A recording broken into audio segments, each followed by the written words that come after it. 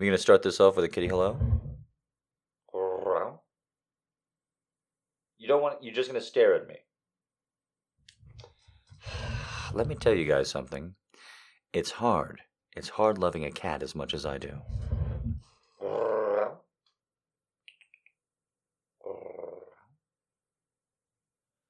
Don't make Allie edit this all out. This will be a great introduction if you just mute. It doesn't matter how long it takes. Baby.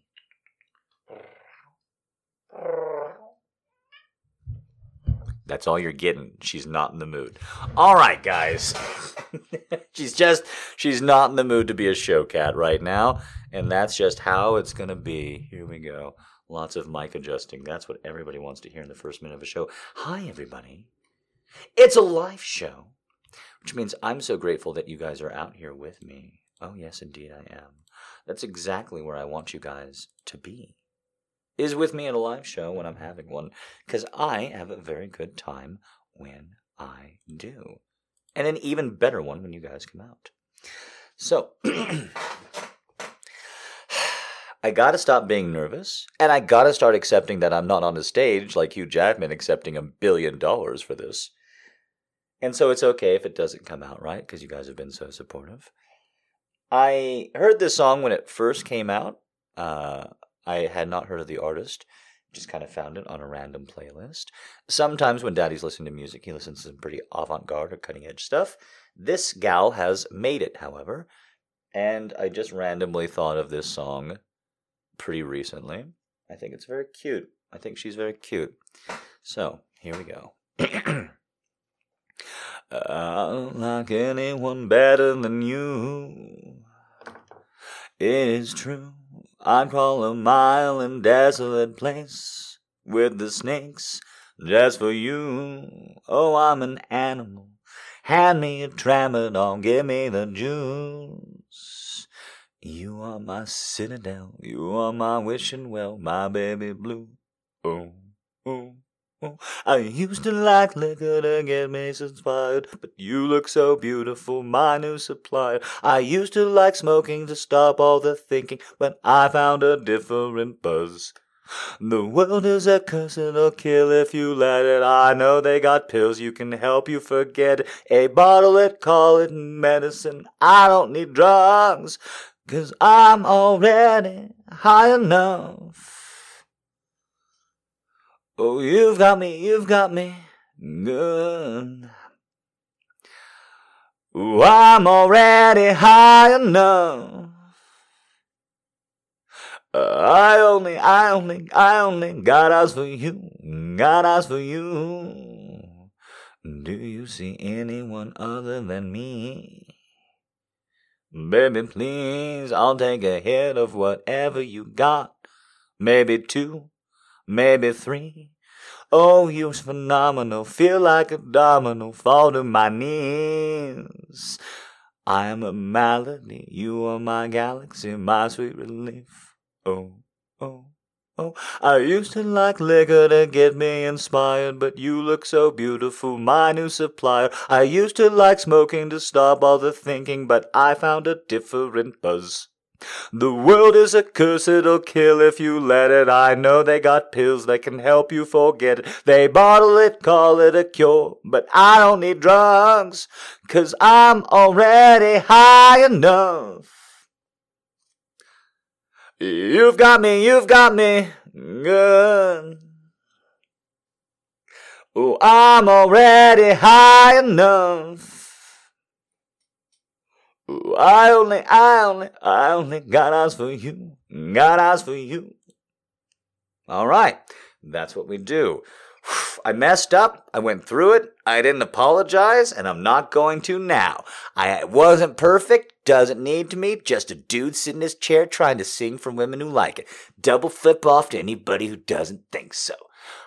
All that defensiveness. That's a great way to start a tip show, right? That's a great way to start begging for money, right? A bunch of defensiveness.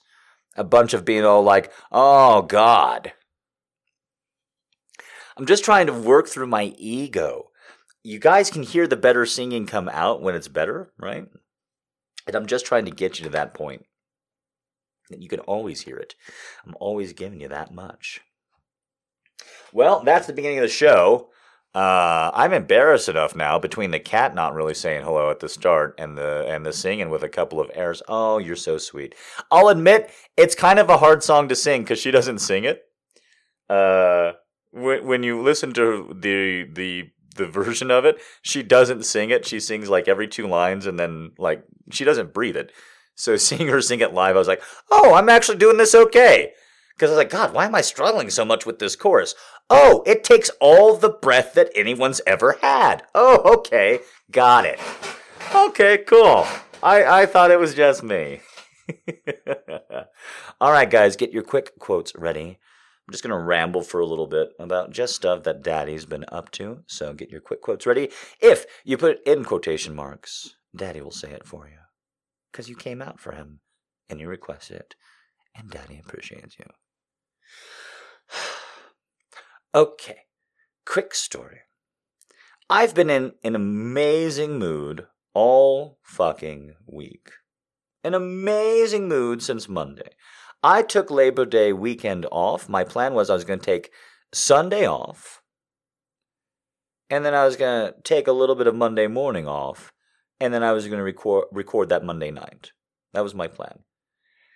And instead, I got the greatest compliment. I'm going to tell you the story in a minute. The greatest compliment I've ever gotten in my life on Monday. And so I just kept fucking drinking all fucking Monday, all Labor Day. And I said I earned it, and I ate junk food, and it was fantastic. I ate junk food for 3 days straight. I drank for 2 days straight. It was a real bacchanal. I really, really, really quite enjoyed it. So here is the compliment that kicked that off. Or kicked it into, I guess we can't call it turbo drive according to Elon Musk.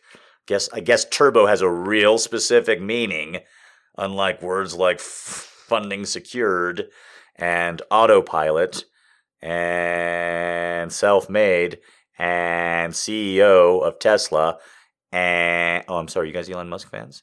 And not racist. Those are words that Elon Musk can use with some degree of impunity, but apparently turbo is something that no other electric car maker can touch.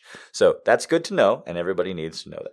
So just like Elon Musk, we have to get into some words here before we get into the quick quotes. So basically, the long and short of it is, I got this from a younger woman, a lady of the night, who's recently graduated from college and is going back for higher education. So she's in a real good mood. She's known me for years now, and I've known her for years now. She's a lady of the night. We've exchanged memes, and mostly about the Marvel Cinematic Universe, but also sometimes about how much we don't like strict mothers. And I 100% never expected this story to come out of her. She has seen me at lower moments. I, at least twice, just got all up in her grill for her saying something that was definitely innocent, but I took the wrong way. So this is not someone that I thought would give me a big, meaningful compliment. But on Monday, while I was drinking and just kind of happy and showing off my body to any girls, like, I heard there's Patreon pictures. And I'm like, the first hit's free, baby. So I was sending out those pics, and all right, nobody laughed. That's okay. So nobody needs to laugh at my jokes. That's all right. We'll just be over here. And I 100% am just not, super proud of all the behavior I am around here. But I have been trying, not just with her or anyone else.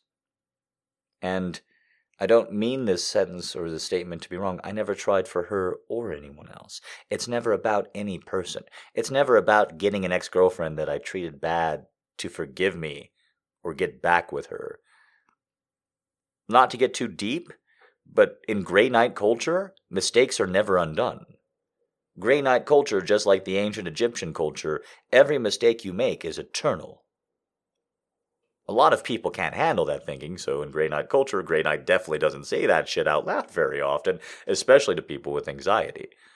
But in Grey Knight culture, Every bad thing you've ever done is permanent. Doesn't matter if the person forgives you. Doesn't matter if you've made over. It's done. It's forever. But so is every good thing. Every good thing you've done also lasts forever, can never be diminished or taken away from. Every good choice, every good decision, every good action you make also goes on out, is also forever and indelible. So the name of the game is put down more good tokens than bad, and you sweep it by having way more good tokens than bad tokens. But everyone has to put down good and bad tokens is pretty much Grey Knight culture. Just to go through it superty-duperty quick. And so when I mix a wrong, when daddy fucks it up with someone, what he thinks of is how he hurt them. And he thinks, not how do I not do that again, or how do I not be in that scenario, or how do I not hurt that person, but rather, what was going on to make that happen? And how can we, the next time we come across a similar situation, choose a different path? Because we know that path sucks. So how do we choose a different one? Even if looking at that path, it doesn't look appealing to begin with, because we know the other one fucking sucks. How do we do that? That is Grey Knight culture towards forgiveness. You can never forgive me for doing bad to you. But I can do right the next time I am going down that path that way, and I run into a singular situation with somebody else. I can then not do what I did before. And that's the closest I'm going to get. In my own heart. This isn't how I judge any of you. This is Grey Knight culture. It's only for me. So, if you should accept that, then maybe you can understand what this compliment meant to me. Because it's not about the person that I mistreated. It's about a lot of people that I mistreated. A lot of people that I wish I had treated better, that I had more patience with, at the very least. That I did not hurt as bad as they were trying to hurt me. A rule I try and live by. I know how bad you're trying to hurt me. I know how bad I can hurt you. But I'm not going to hurt you as bad as you try to hurt me. Even if I could. Do it more. So with that mindset, with that attitude, I told her I was very proud of her, because she had come a long way, and she had just graduated, and she had just got into graduate school, effectively. Her career's version of it. Big deal. She's happy and she's proud, and so I called her a good seed. And without hesitation, she called me a good tree. And without hesitation, I bawled. I cried, and I cried, and I cried. And then I poured another cocktail. And I put on an album that's very meaningful to me, and I listened, and I cried. And then I put on an old favorite episode of MST3K, and put on some cards, and I played them until I lost, and I cried. And then I played them until I won, and I cried. And that's how I spent my Labor Day. Crying. Happily. Because for the first time somebody said I was a good mentor in their own language. Off the top of their head. And for the first time I believed it. And every time I thought I was a good tree, I cried. Drunk as shit, happy as shit, I cried. You are a good tree, I said to myself over and over again. Which sounds like a really nice story, except the card game I was playing with Hearthstone, and the card deck I was playing was Druid, and it has like 5 summon Trent cards, so I kept summoning Trents, which are tree people, and every time I would see them, I'd be like,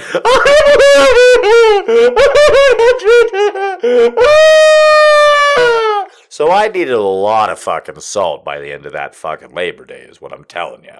I needed margaritas! So I made some. You didn't think I was going to go full sympathetic, did you? I actually just openly actually wept. You didn't think I was going to keep my emotional vulnerability with you monsters at that level, did you? Go fuck yourselves. Have you seen the anons I sometimes publish? I promise I'm not just selecting the bad ones. I mostly try and choose the good ones. Believe it or not. So, it was this incredible, meaningful compliment to me. It really, really was. And I'm sorry for this. Everybody just laughed. So if you put in a quick quote, put it fucking in again, girls. I know you're typing on your phones while rubbing your fucking pussies. Do it anyway for daddy. I'm sorry. I don't mean to be so aggressive. I'm just in a really good mood. Nobody's rubbing their pussy after that story. I don't believe you. If I've called you out, especially if you're listening to the podcast after the fact, and you're like, well, I'm not there live, and I like the voice, so I'm just going to rub pussy anyway. Girls, I love the emojis and I love the emotes. The only time we don't do them is when quick quotes are up. I'm so sorry. I know that's confusing, especially for new girls. I'm dyslexic as fuck, though, and if I can't find them, I can't read them. I'm like Ron Burgundy. I gotta see it right on the screen in front of me, and then I read it exactly. I don't have the brain power to do otherwise. You girls are so sweet. Thank you so much. It was really nice seeing all your emojis, but then it wiped away everything I needed to read. You etch a sketch with positivity all of the fucking work away. Thank you so much for putting them back up. Just while they're putting them back up, how to finish. The rest of the week, I've mostly just been trying as hard as I can. I've been feeling incredibly sexy. Anybody who looked at the patron pics of my body, who are up there, the man meat pics and what have you, and left a compliment, left a kind word, booked a session or something afterwards, thank you. I appreciate you very, very, very much. You've gotten me to the point where this is a true story. I go to the gym late at night because I'm a loser and a loner. But also my schedule is I record audio at night while I'm in this shit house. And while I'm in this shit house, my schedule is like wake up, sometimes in the night, sometimes in the evening, go to the gym, right? Work out real hard for 5 to 10 minutes, sometimes 15, sometimes 20. Shh. We're getting up there. Do my workout. So I'm all prepped. I'm all ready to record. And after I get that done, my workout, I'm alone. I'm in a gym. It's dark. You can see somebody coming up because it's a small gym, and it's dark. So you'd see the headlights, and there's no way to get to this gym on foot in Albuquerque because Albuquerque's a fucking hellscape. So I'm very confident when I'm in this gym alone. And that's why I'm taking the pictures and shit while I'm there. If there were other people there, I could, even one other person, I don't think I could do it. Just being real. So, this last time, I've been sashaying. I've talked about this a couple of times on like Patreon pieces and what have you. Around the apartment, I've been sashaying. I've been shaking my ass. I've been really feeling it. This is before the good compliment. This is before the pics went up. This is why the pics went up. I think this is why I got the compliment. And I 100% just enjoyed it. Enjoy the sashaying, enjoy my body, enjoy my ass, my torso, the way things feel. I used to talk about, when I first moved in here, having to leap out of bed. And now my body's healed and I've gotten in so much shape, I don't leap out of bed anymore because that would be too easy. I don't know how else to put it. Like, I just swing my legs out and the day has begun. I get right out of bed. Before you guys came here, I got down, up and off the carpet twice real quick to pet Mrs. Kitty on the carpet for all the girls who came here early to try and hype them up. And when I did that, it's just so easy for me to get up and off the ground. I feel attractive. I don't know if anybody else thinks I'm attractive. I'm a huge fucking dude. So if I can move this fucking body, if I can pilot it like that, I'm a sex machine on the scene. Yes, yes, yes, yes, yes. And I'm glad you all agree. So, thank you guys very, very, very, very, very much for all of that. I do appreciate you. Guys, it's time for quick quotes. Oh, I didn't say it. I'm so sorry about the gym. I set it all up about my body and what have you. So I'm moving past the mirrors after a workout. I've done my cardio. I was thinking about taking some pictures. I wasn't really feeling the pictures that night, even though I looked great. And so I'm walking past the mirrors. Quick quotes, get them up, last chance. And I'm walking past the mirrors, and I'm doing like a sachet that I would do, except I'm looking in the mirror like, ooh, ooh, ooh, that looks good. Ooh, that looks good. Oh, that doesn't. Oh, that doesn't. Oh, that doesn't. Oh, that doesn't. Okay. All right. Well, reset. Okay, try from the other angle. Okay, looks good. Okay, looks good. Okay, looks good. Okay, okay, that doesn't. Okay, that doesn't. Okay.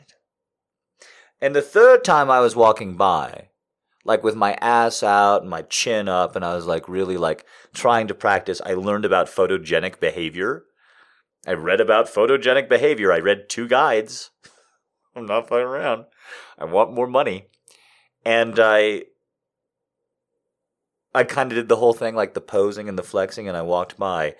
And I don't think that I looked that great. I'll be real with you. I think it looks a little bit silly. But as soon as I did it the third time with all the posing and with that mindset in mind of, we're going to get better at this, we're going to keep looking at ourselves, yada, yada, yada. When I did it that third time, it was so easy to imagine the helm over my face, and the nice outfit, and the nice lighting, maybe a little bit of a cape or a shawl, something very effeminate, something very light, something very challenging with my big masculine but also throwing it out there walk that makes people go, huh? Because it's very sexy to me. I don't want to play with gender and I don't want to play with sexuality because I'm straight dude. But I absolutely, 100% would love for a bunch of straight men to look at me and be like, oh, he has to be gay. A straight guy would not wear purple eyeshadow, that much especially. And a straight guy wouldn't have that kind of cape. If he was going to wear a cape, it would be a Count Dracula cape. It wouldn't be this cute little Forever 21 fucking $80 cape. That matches his outfit perfectly. But that's exactly what I want. That's what I feel good about. Like, I'm not going to wear Forever 21 shit to make anybody else feel anything. But I am if I think that fucking cape is going to fit with that fucking outfit. And why should I not stop? Why would I? Why would anyone? Why is anybody so fucking pent up? Yeah, I know. That's why I got all their fucking clothes, because they were on clearance. I also got a fucking bunch of shoes from J.C. Penney's. Do you not know how daddy does shit yet? Caca! I am King Vulture. I feel really good. I feel really sexy. I feel really, really confident. So thank you guys for helping me get here. Going to be a lot more man meat in the future, I do believe. There's going to be a lot more of that kind of stuff coming up. Hopefully a lot more singing as well. I'm just trying to get more comfortable, a lot more gaming. All of it. All of it. I've got a lot more energy. I took August off, essentially. Allie was out of America, or Allie was... I was working on this song this whole time, and it's not right yet. So you're all going to have to sing it with me when we actually port her to the U.S. for good. Because Ali in America. Right? Simon Garfunkel? Anybody? Ali in America. And we're going to do that. It's going to be great. So, I took August off. And I forced myself to take a lot of it off. And I got kind of bored at parts. And I don't want to be bored no more. No. I've decided what I want to be. I want to be sexy Elvira boy. I want to be out here, and the moment I get incensed by a Trump tweet, or the moment that something becomes too thick or weird, I want to put on my Grey Knight helm, do a Sailor Moon transformation sequence, and just rock something out. That's what I want to do for the rest of my life. Or at least the next few years. Who knows? But I feel it, and I feel real good doing it. And I'm this close to putting it out there. So thank you guys for everything. One last time. Before we get right on into only an hour delayed. So many false delays. Quick ones. I know you can do this, little one. Daddy has so much faith in you. On sorrow floats laughter. Gunter Grass. Baby girl, what's Daddy gonna do with you? Oh, you're shaking, little girl. Don't worry, I'm just gonna put your hand in between those thighs. Now, make those pretty little fingers dance for me. Oh, baby girl, you are so cute. Wear the dress. Yes, the black one. Take those knickers off, little girl, and climb into Daddy's lap. That's a very good girl.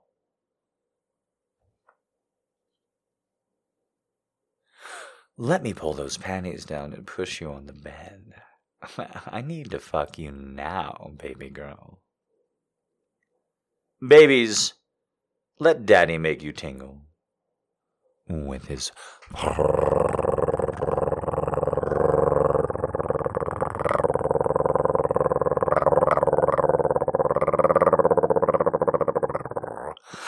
One more, nice and hard. Here we go.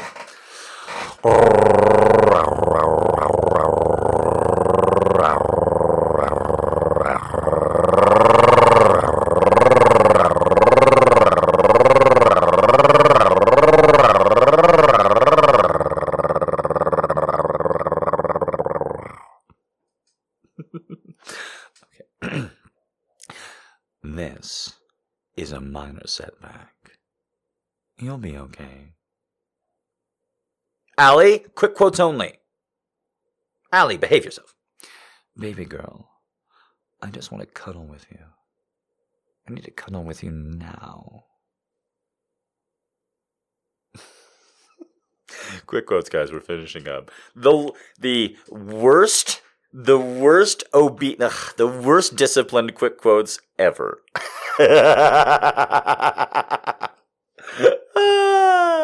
We're gonna get you in shape. Don't worry, girls. Daddy has his methods.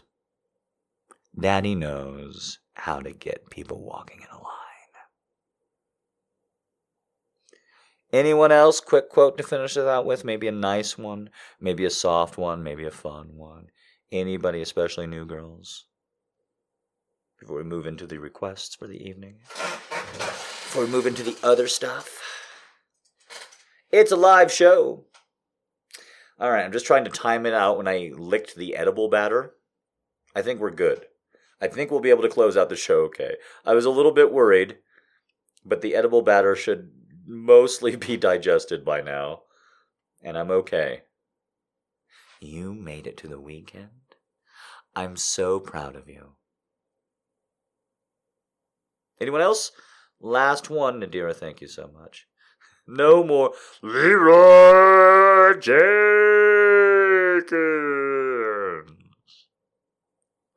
You ever play Vanilla Hearthstone, Kaiju?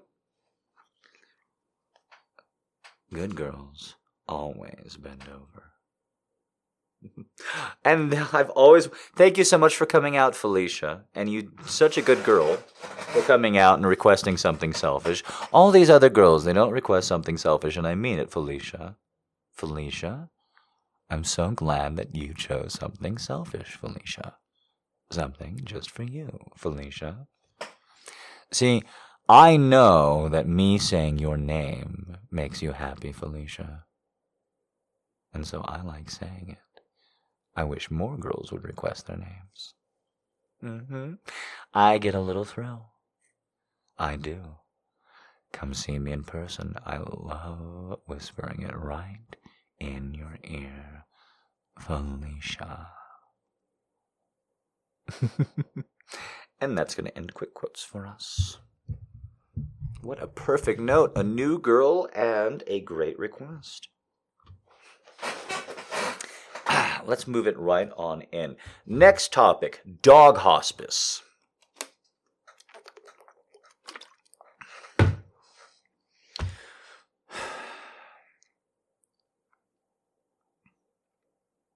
Just going to wait for that one to catch up, because it hasn't yet. So, I've got a couple of different ways I'm thinking about making money. One is armed robbery without the armed, I think, so that if I get caught going to prison, I get caught and I go to prison, it's not armed robbery, and it's my first sentence. So how do you commit armed robbery without a gun? You do it with a drone and a stun gun. This is my thinking. Just hear me out. Armored car drivers in the state of New Mexico now no longer drive with partners. This is a true thing. Armored car drivers, cash pickup drivers in the state of New Mexico, are now solo drivers in many instances. Thus is the need for non-felonious criminal employment.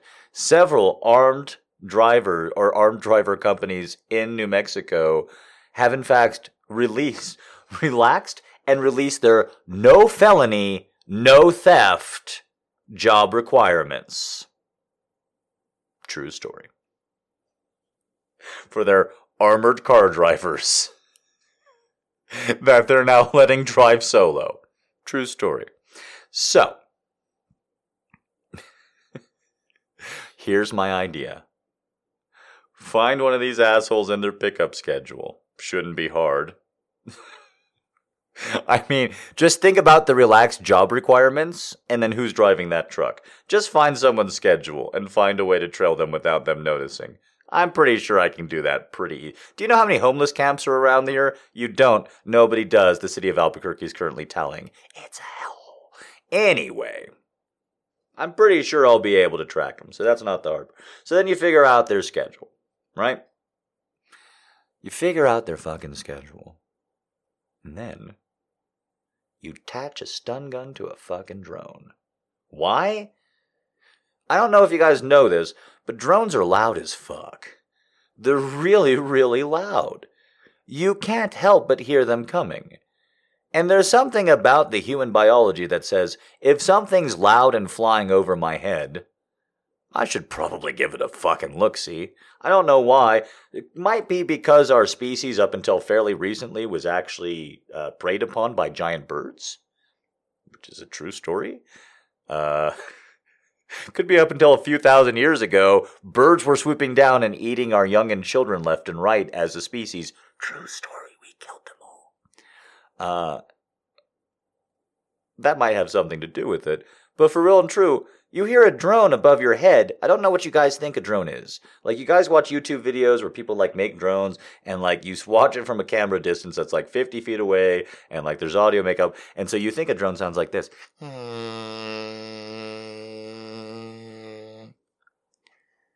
But even the tiniest fucking drone in the world is just...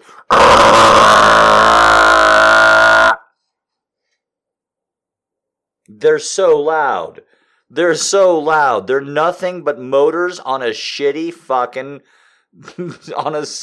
It's 4 fucking helicopter rotors spinning as fast as they can, as cheap as they possible, typically made out of fucking plastic. You hear drones coming from over the hill. So I just gotta wait for the guy to go inside to pick up the cash, right? The armored driver. He goes inside, he picks up the fucking cash. He comes out, he looks up, huh? I stun him in his stupid fucking face. I take the money that he took from that shop, right? Okay? Here's the genius part, though. They leave their trucks running just like cops leave their cars running. So after I stun him, I come up to him, obviously in a disguise. I'm just going to be real with you. My disguise is going to be called Albuquerque Homeless. It's a very distinct look. There's a certain place in town where they all get their clothes, and that's exactly what I would do. I would go there and I would get clothes from them, because the place where all the homeless get their clothes, this is true, is also a place where normal people can buy clothes so that the homeless can get them for free. So the homeless people, normal people do, in fact, normal people being good, homeless people being bad. That's exactly what I believe. Don't anybody question it. Don't anybody doubt it. I said those words, so I must mean it. But, like, legitimately, homed people and homeless people, should they shop and buy and wear clothing from this place, are wearing the same clothing.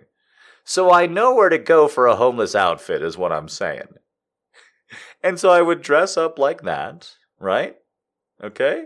And I take the money that the guy got from that shop, all homelessed up, because we're not people, and then I would leave him stunned with the fucking truck running. Why? Because there's so many fucking homeless camps around that between the drone and the fucking truck idling for too long, I'm almost positive fucking meth head's gonna take that fucking truck for a joyride with all the money inside of it. And then no cop in the world would ever be looking for me. If you do it right and you stun the guy from behind, he won't know it's a stun gun. He'll think a homeless person just got him real good from behind. So that's the first way I'm thinking about making money: drone robbery. Here's number 2. Hey guys, I'm already a prostitute, and I'm not willing to sell drugs, so I'm just looking at other options. Option number 2. Play video games and don't yell at anybody. I'm going to just sell right now. This is the bottom option on the list. Option number 2 to make more money: play video games but don't yell at anybody. I'm just saying right now, this is the lowest level on the list for multiple reasons, okay?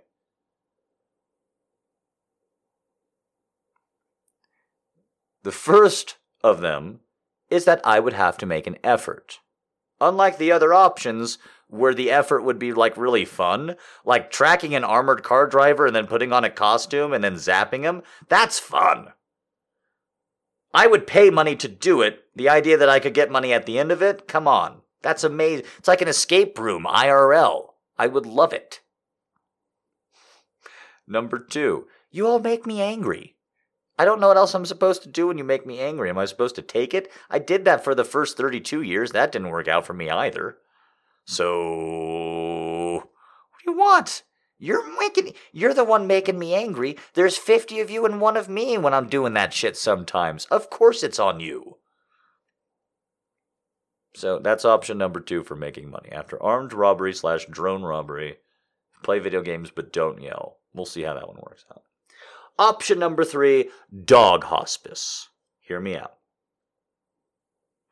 A long time ago, I wondered about people who started to get rich off their pets, off social media, like Gabe the dog, or that cat, that stupid fucking cat from Japan everybody likes for no good reason. Her name is Mara. We all love her. She smells like green tea. All right, settle down. People started getting rich off their dogs, and this is a question for my Danish ex that I couldn't help but ask because she was very practical about such matters. And I said, if you were a person who got a dog, you take pictures of the dog becomes your paycheck, right? Like the grumpy cat, something like that. The dog, just the animal that you take pictures of that you love, becomes your payday. Animal dies suddenly. What do you do? That's all I asked her. I didn't set it up or anything. And she goes immediately, get another animal that looks identical to the first. And I said that would never fucking work. She said, of course it would. It's an animal. And I said, see, you're fucked up. Your fans have identified they have looked at hundreds of pictures. They know the inside of the paw spread of your fucking piece of shit animal looks like. They know intricacies in the exact same way a 19-year-old who claimed to be asexual in 2015 happened to know every single element of Tom Hiddleston's life, wardrobe, and personality. Pause, because it's fucking hilarious. Waiting for you to catch up. In that exact same way, the fans know 100% of what your fucking pet looks like. And you're not going to be able to do this. That doesn't even work in sitcoms with one dumb child. I can't believe you're entertaining this possibility. She's like, of course it would, of course it would. Well, let me tell you, I'm not going to link to them because I think they've suffered enough. But the first case of somebody who had a pet die and tried to get a replacement pet has come out. And they were found out within 24 hours. 'Cause it's gonna happen, assholes. And now they're gonna be broke and pariahs forever. Because instead of going, our dog died, like the grumpy cat owner did, like the Gabe the dog owner did. You know, the Gabe the dog owner could have fucking kept us going until now. In the Trump era, no one's going to check and see if Gabe the dog is still alive. If we hear the barks to a new song every week, we think the dog's still alive. It was the same barks every fucking week. So he could have lied. But he didn't. The Gabe the dog owner's like, no, our dog's fucking dead. Dogs. Let's have a sad one.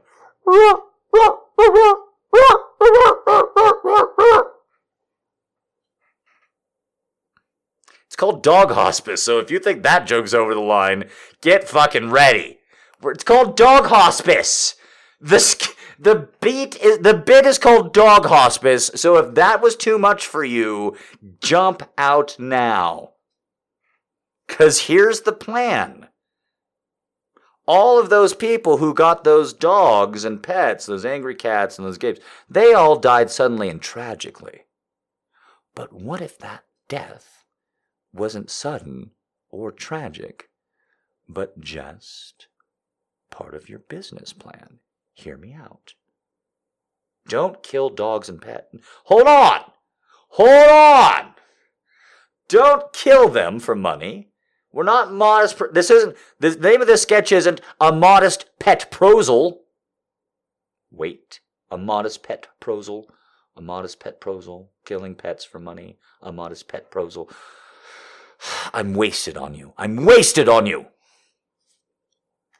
The name of this sketch isn't A Modest Pet Prosel. It's Dog Hospice. Here's the plan. We find and identify dogs with very aggressive cancer. We're talking real sick puppies. Only we don't tell anybody on the internet. Like, that's the first thing you do. You get the dog and you take a picture and like, this is my boy Roscoe. He's got cancer, but I love him. That's not what we do. I'm just the Grey Knight. I'm very entertaining. People are already into me. We find very photogenic dogs that just happen to have terminal cancer. And we take a lot of pictures with them and we say they're our pets. Because I don't put up a lot of pictures of our pets. And then once the dog dies, the owner tells me I take pictures with the animal. Ah! Make the money. Jack, will you ever get another dog again? I don't know, my heart hurts too much. Jack, will you ever get another dog again? I don't know, my heart hurts too much. I love too much. Jack, will you ever get another dog again? You know, I think maybe I might be ready now.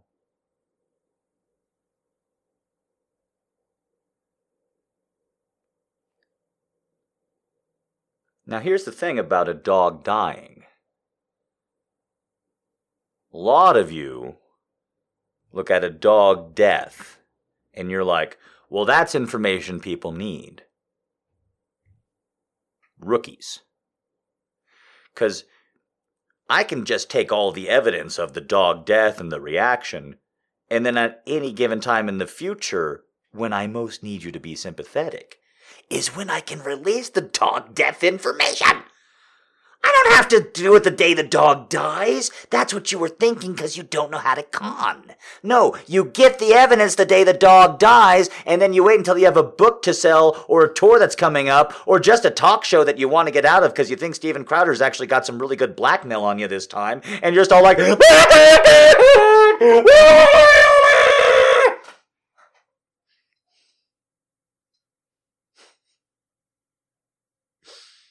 2, 3, 4 dead dogs later, and I get an actual cute, healthy puppy. Puppy, not a dog this time. I get a real cute puppy. No cancer. Fingers crossed. Real cute puppy. Pound puppy and everything. And now everyone who's ever lived is more invested in that dog than anything else in the world. Because everyone thinks that I'm the doggy staircase killer, but nobody can prove it. This has been Dog Hospice, a sketch by the Grey Knight. I hope you all enjoyed it. These are 3 ways I'm thinking about making money. We'll see which one of the 3 I choose in the future. Those are the three I've come up with just to make some extra money in my free time. Now that I have free time, that's what I've come up with. All three sound real entertaining. I gotta tell you, they have their pros and cons. I love video games, I love drones, and I love watching people cry over dead fucking dogs. So between the three, it's gonna be kind of hard to choose. But they say, you know what they fucking say, if you do what you love, you never work a day in your life. There's all these horrible stories about people like poisoning meat, and throwing it at barking dogs. And I really do think that's horrible. Because why would you waste the meat? Just kill the fucking dog, you coward. Jesus goddamn Christ. Okay, let's get into the poetry.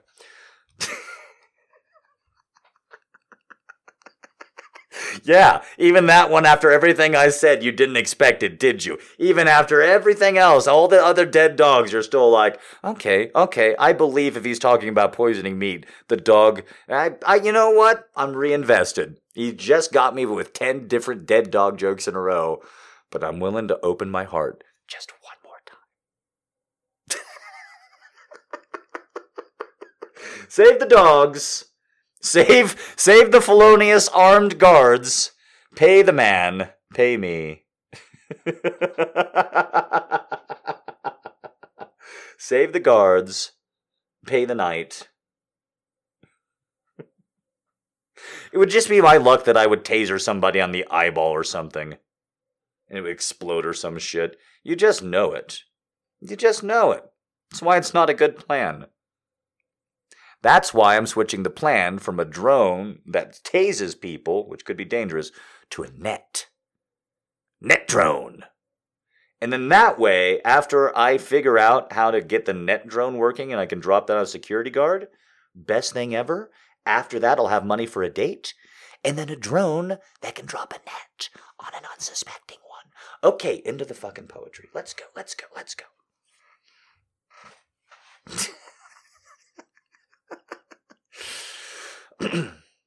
If suddenly she rears, pulls, pitches into the lightning, if she split sky strikes, splinters the glassy ground, her stride is a circle, growing smaller. When she sees the stars, all skies have storms, and she has seen them. And if she shines and starts, when she skids, when she lowers her eyes, if she stops to listen, nervous rider, beware. If Suddenly by Anu Lakan. ANULAKHAN. Give me 1 second here. Nothing went wrong. I just pulled up the lyrics from the song I was singing from earlier with my mouse button that says bring up the poetry, and I don't know how I did that, and I wanted to reproduce it, but I couldn't, and we're live, so keep going, asshole. Backing out the driveway, the car lights cast an eerie glow in the morning fog, centering on movement in the rain-slick street. Hitting brakes, I anticipate a squirrel or a cat, or sometimes a little raccoon. I once braked for a little blind mole who did try, though. He could not escape, a cat toying with his life. Mother-to-be possum occasionally lopes home, being naturally slow. Her condition makes her even more ginger. We need a sign, possum crossing, to warn coffee-gurgling neighbors. We share the streets with more than trucks and vans and railroad crossings. All the birds, being in the living kin of dinosaurs, think themselves invincible and pay no heed to the rolling wheels while they dine on an unlucky rabbit. I hit brakes for a flutter of the lights, hoping it's not a deer or a skunk or a groundhog. Coffee splashes over the cup, which I quickly put away from me and put into the empty passenger seat. I look, relieved and exasperated, to discover I had just missed a big wet leaf, struggling to lift itself into the wind and live. Possum Crossing by Nikki Giovanni.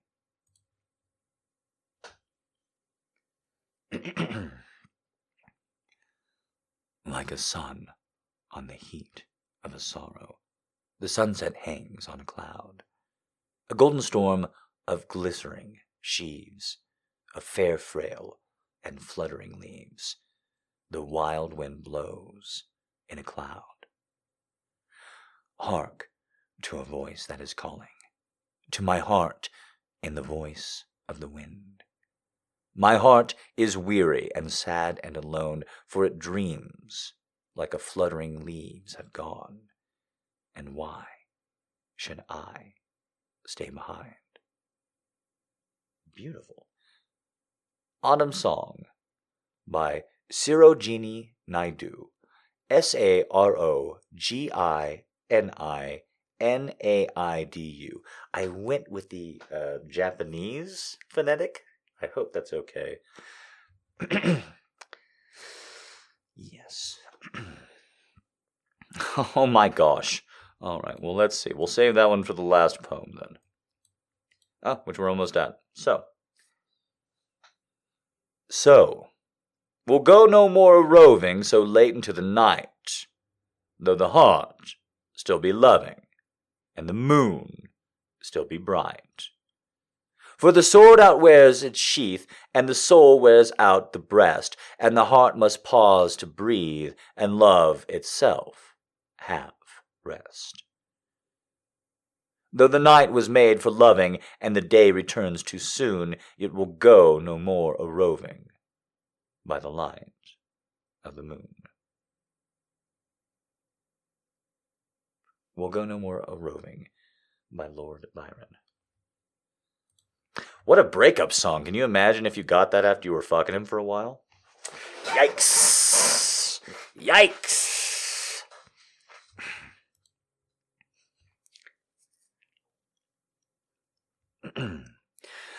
Shall I compare thee to a summer's day?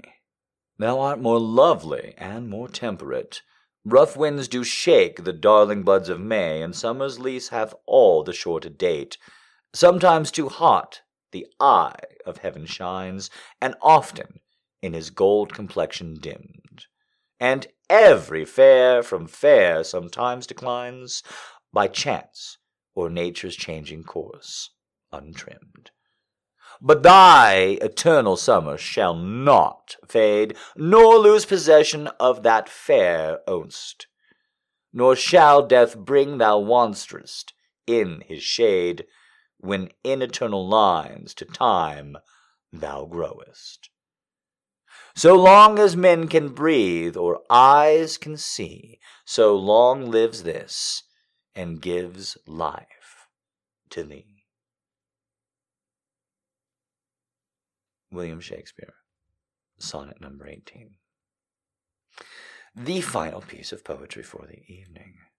We do have a little bit of love letter. We've been calling this segment prose. We're going to stop calling this segment prose. We're going to start calling this portion of the show love letters. Love letters do not have to be written from a man to a woman. They do not have to be written between romantic partners going forward. A love letter, much like the Frida Kahlo letter that's been read twice on this podcast, to the woman who's recently been divorced. Love is love. We're not going to get too into it. You can wiki it yourself. But honestly, still to this day, one of the best definitions of love I've come across is the ancient Greek. They have different kinds of love. And you feel different kinds of love. And we still use some of these words to this day. The love that you have for someone that you want to be near and feel is eros, or erotic. And everybody, whether they know it or not, who knows what Philadelphia is called, the city of brotherly love, then happens to know what philos is. Brotherly love. The love that somebody has for another person. Admiration. enjoyment of company without any sexual attachment. I say this specifically because I want to call this love letters because love is good and love letters are special. Even Napoleon sounds rather tender when he talks to Josephine. So, going forward, if you have a love letter, love of any sort, love that you think should spread before we get to the erotic part, after the quick quotes, after the poetry, I would love to read your love letter. And here are 2 quick ones.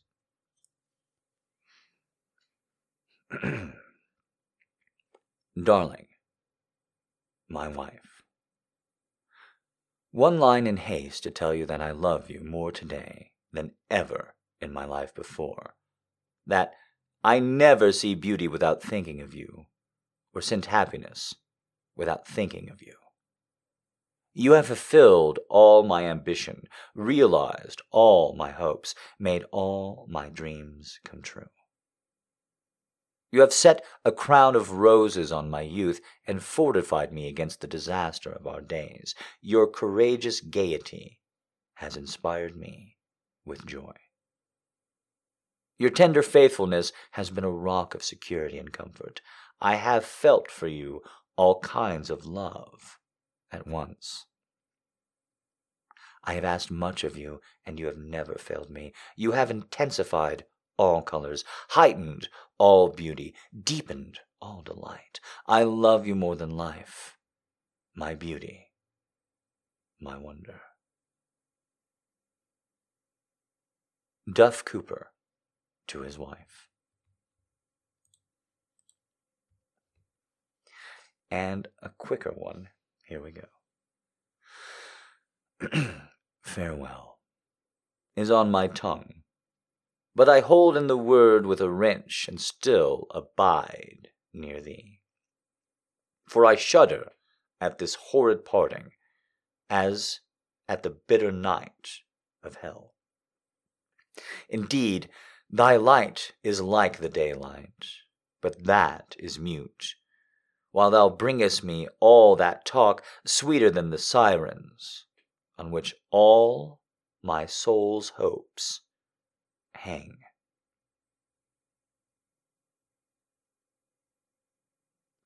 (241) Farewell, by Paulus Silentarius, translated by William Roger Patton.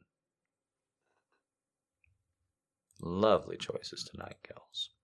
Lovely, lovely choices tonight, ladies. Just trying to see which of the 2 smut pieces we should read first. We're going to do both. Just trying to see which one looks like more of the amuse-bouche. Do people still say amuse-bouche? Is that said anymore, or do people just use appetizer? Is appetizer taken over the land, or has anybody actually said or heard or used amuse-bouche recently? As I pull this up. Anyone? Anyone? I guess not. I guess it's just appetizer now.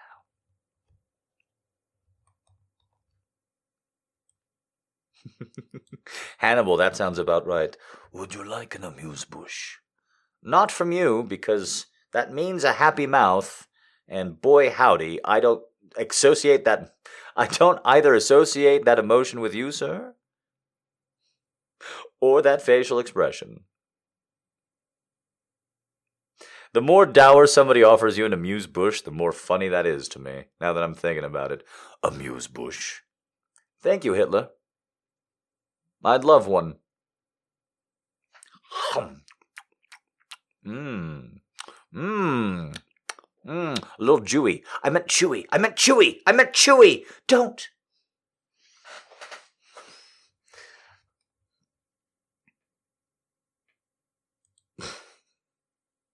We'll see.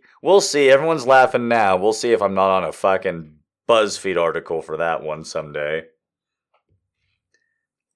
At one point in a Michael Jackson song, just before I go into the eroticism, this has just come up to me. At one point in a Michael Jackson song, just one song, Michael Jackson said, "Jew me." He says a million other things in that song that are weird and also end in me, like black me and white me. But at one point he says, "Jew me." And that was the only one that anybody was offended about. And there were way worse ones in there. And to this day, I still think man, That word gets thrown around all the time, but occasionally it just blows the fuck up. I also love that song. Now, let me ask you something, Boney, before we go any further. Do you think he wrote that song in frustration because he wasn't allowed to have sex with a 12-year-old boy, or just because he was trying to impress one so that he might? Because when he gets aggressive, I'm always curious which it is. Hey, you watched the documentary, you tell me it was okay for him to buy that kid a ring. I don't know. For my official stance, since this is being recorded, I should have gotten this out during the whole pre-segment. I should have gotten this out during the whole we're not being recorded segment, but fuck it, here we go. Here's my personal belief. I watched the documentary. And I'll just tell you my opinions before we get into sex. Yeah, that's right. Michael Jackson, dog hospice, eroticism. That is the order of the show. I don't know. I have no clue, and I have no personal strong feeling if Michael Jackson ever sexually assaulted a minor in this life. I don't know. No clue. Honest to God. My gut doesn't tell me anything. What I do know, for certain, is that him buying a ring at a jewelry store for a boy, having that cashier ask who it was for, and having him lie and say it was for the boy's mother, is real bad news. I don't know what it means, but I know it means absolutely nothing good. So that's why I make Michael Jackson jokes, because he did that shit, and even his estate ain't pretending that he didn't. There's receipts on that one, so they can't get away from it. And all I know is, if for every reason, whether I'm with a male or female 12-year-old at a jewelry store, as I so often am, I know, hey, I live in the world, it happens. Sometimes you walk into a jewelry store with a minor, a prepubescent minor. That's life. Hey, we've all been there. But should you see me in there, talking and whispering towards them, and buying them a nice ring, and you know it's for them, and then at the last second I go, oh no, it's for her aunt. It's okay to call the police on me. I give you permission. You're wrong. It's fine. It is for her aunt, and I am going to go and fuck her. I promise. But it's okay that the police stop us. I promise. It really is. I totally get that intervention. It makes a lot of sense to me. I could have chosen a lot of the aunt's friends. I could have done anything with them. I chose to bring the 12-year-old girl to the jewelry store as though that wasn't the suspicious part, and then when asked about the multi-$1,000 ring, went, oh shit, wait, is this suspicious? Hee hee, ho ho, lie. Oh shit, I'm not used to people questioning me. Is this suspicious? Oh no.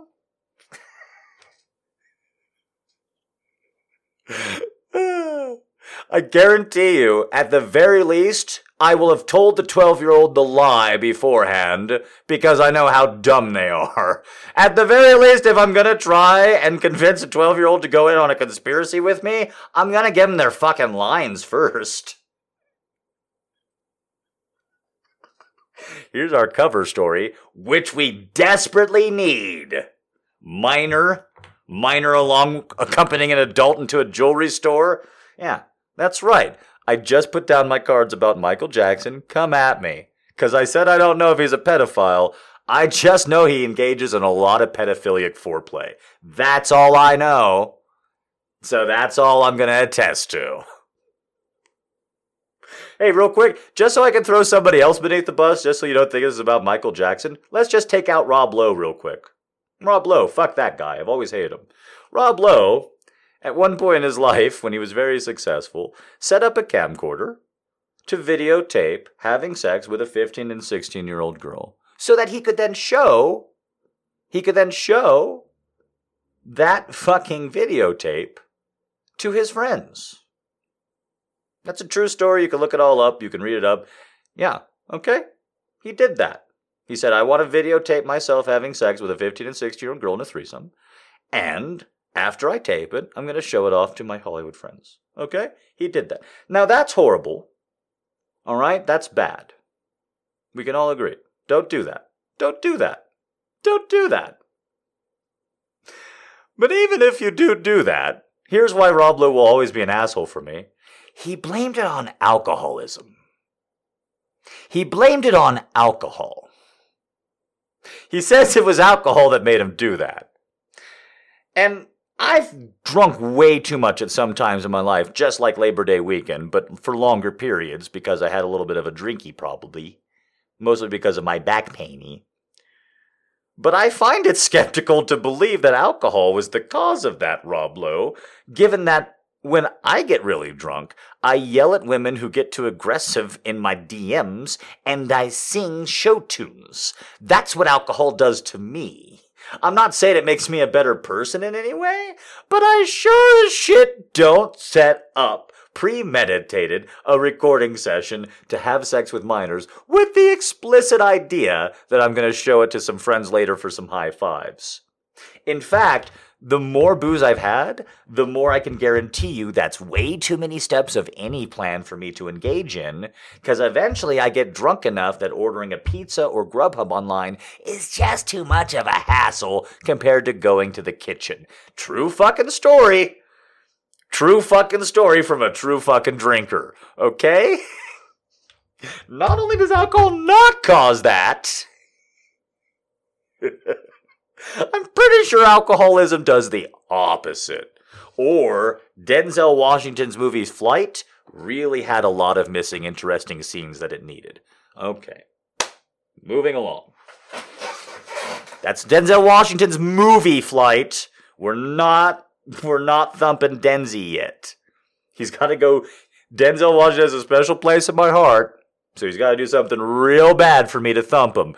Denzel Washington was the only man who was willing to fight John Lithgow. It's a movie called Ricochet. Look it up. He's a cop on the edge, trying to defend his family against a madman. How can you not root for him? John Lithgow's line, just to bring it back full circle to dog hospice and gross ass shit. John Lithgow's line in that movie as the villain, as the psycho 80s over-the-top villain, to Denzel Washington, no, it's not to, it's to a parole officer, I believe, is he says, what are you going to do when you get out of here? Remember, John Lithgow's crazy. He's 80s crazy. What am I going to do when I get out of here? I think I'm going to visit your house. Then I'm going to fuck your wife. Maybe your daughter. Hell. Maybe even your dog. That's one line from John Lithgow in that fucking movie. That's one line from John Lithgow. What am I going to do when I get out of prison? I'm going to go to your house. I'm going to fuck your wife. I'm going to fuck your daughter. Hell, maybe even your dog. That's one line from that movie. Watch it. It's a great fucking flick. Hide your kids, hide your wife, hide your dog. Well done. Sierra brought it back to another meme. Can you tell that I love the live shows and I don't want them to end as we start moving out of material yet? Because you guys tell you need to bring more fans. You need to bring more money. You need to bring more requests. Because I don't want to do it. We've only got 2 more erotic penises. This is pretty much the only time that I like attention. Isn't that fucked up? I keep stalling for time, so I might as well just get into it. I don't like attention normally. This is the only time in my life. Not live shows on Discord, but when I'm on stage, and it's me, and I'm improvising, is the only time I've ever fully enjoyed attention. Not sex one-on-one. I know, it's horrible. I've had to get over it, lots of therapy. Not praise, not DMs. This is it. This is the only time when people are out there and I'm like, please pay attention to me. Please pay attention to me. I become Jeb Bush. Please clap. How do I like it? I love it. I love it. There is something so powerful. It's so scary for you guys to talk to people at all. It's so scary for people to do public speaking at all. It's not for me. And it's so scary for people to be honest, and it's not hard for me. And I love doing both. I love it. And then to get that praise for something that other people can't do in their lives. People can't do what I'm doing right now, which is just speaking to you. I'm just talking to you guys. This is just me. I'm in a good mood and I love hanging out with you guys and I love this quote unquote shift every Friday night. I look forward to it. And a lot of people, they can't ever get here in their whole life. And I take such pride and I take such pleasure and I take such joy in that I've gotten to pay my fucking medical bills and keep my lights on when I was sick because I can do it and you like it and you come back for it again and again. So yeah, I really do like this part of it and I really can't wait to feel this comfortable singing, getting closer, dancing on stage, doing whatever the fuck I want. However I want to entertain you in brief instances from a stage, whatever that stage is, whether that stage is a Discord server or physical. And you know that that's what I'm there for. I'm there to entertain you and to get your attention. Because I don't want your attention normally. Even when I'm making jokes and even when I'm having fun. Unless I specifically say afterwards, okay, I don't. I'm interacting with you. And I don't want you to think I want you to look away like I'm a ghost or Medusa or you'll melt. But I'm not there for attention. And I don't like it. I'll deal with it, but I don't like it. I don't understand the big deal. But right now, I totally understand the big deal. I can do all the other things that I do, and then I come on stage and I can do this, and I'm me, and I'm here. And I don't have to be Axl Rose, and I don't have to put on a fucking mask. Like figuratively. Literally, I may have to because I'm so shy about how I look. And because it's so much better if you don't know, even if you find me very handsome. And. Daft Punk is one of my own. Iron Mask. It's very complicated. It's very psychological. I'm working on it. My therapist is trying to get me out of it. What do you mean I'm too closed off? I don't understand. What are you talking about?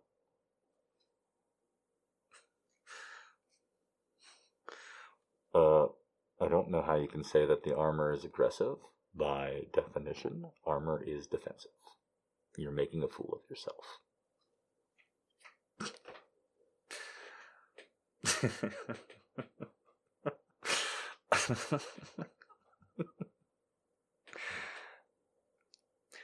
But I can do everything that I do in all the ways that I attract you, and then I can step on stage. Because, you know, if I played Fortnite from the day I was born until now, if I got that head start, I still wouldn't be the best at Fortnite.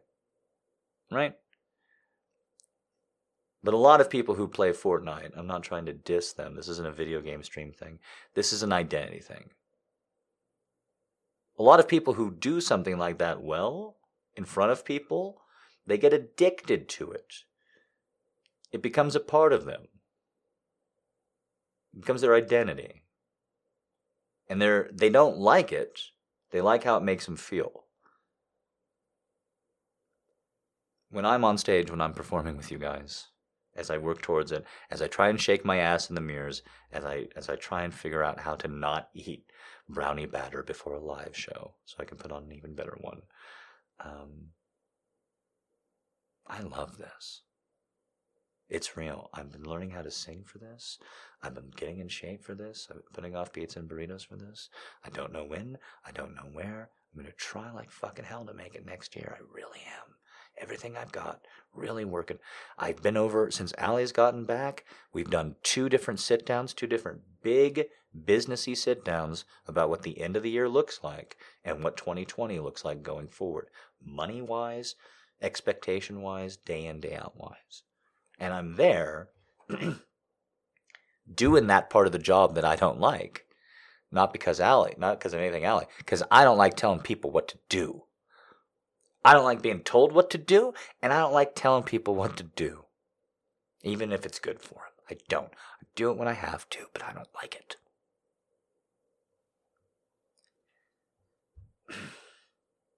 But I'm there. I've got the energy.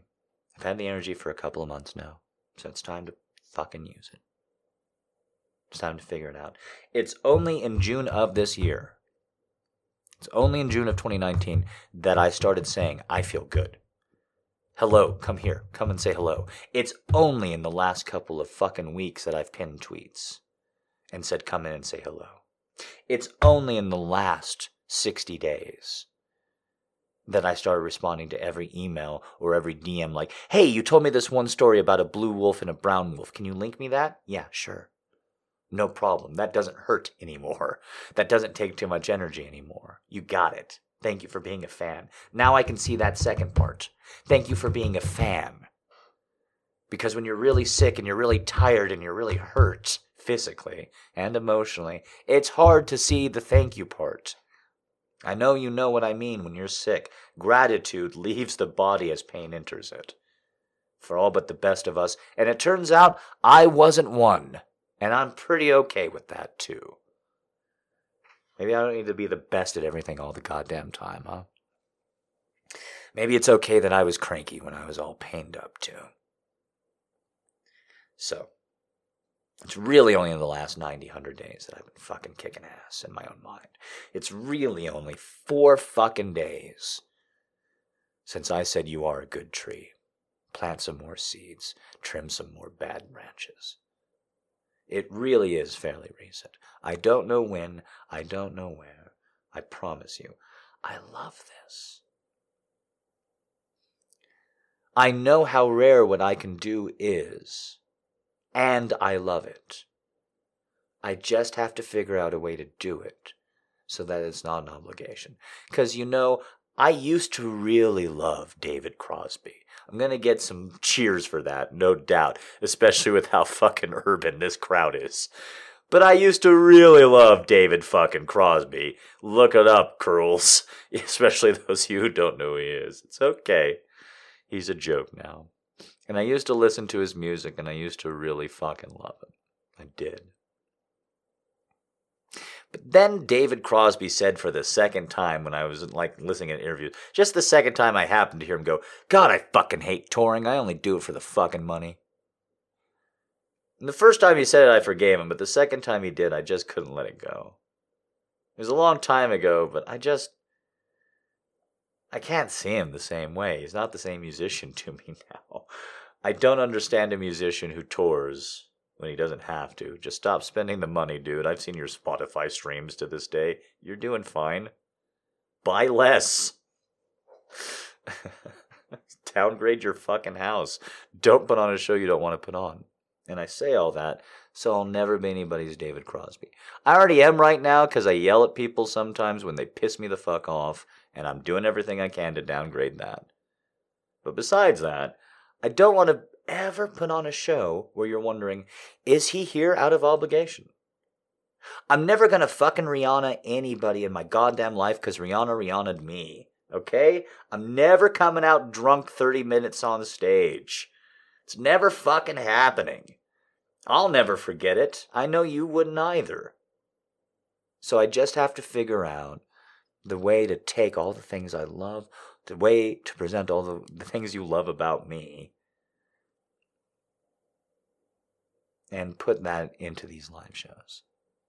Because this is where I love the attention, and this is where I love the praise, and this is where I do things that are me, that other people can't do, that can't be imitated. I'm not trying to be rude or egotistical about that one.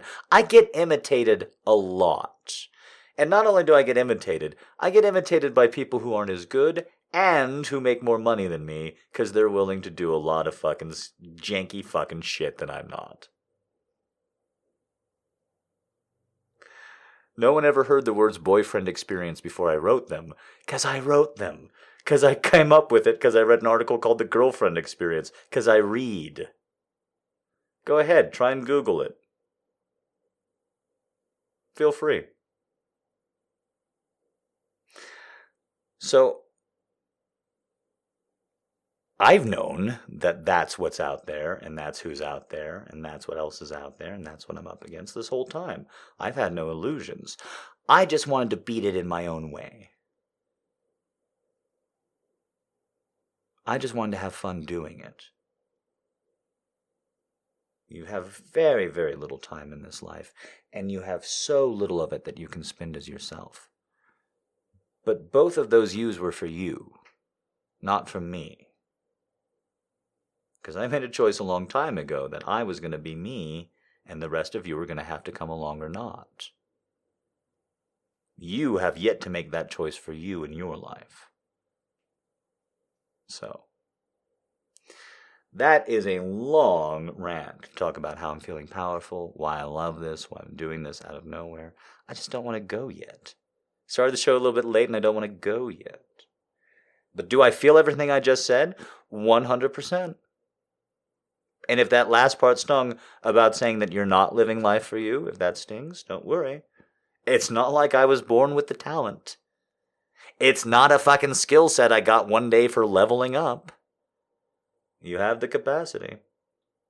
One day at a time. Alright, I lied. I did get it from leveling up. Do you know how many XP hobos are? And there's a lot of homeless camps around. You can just all day, just box them all day, another one will come out. Da da da da da na na na na na na na na na. I would do jokes like that before Scott Pilgrim. People thought they were funny. I'd do jokes like that after Scott Pilgrim. People go, "You're ripping off Scott Pilgrim."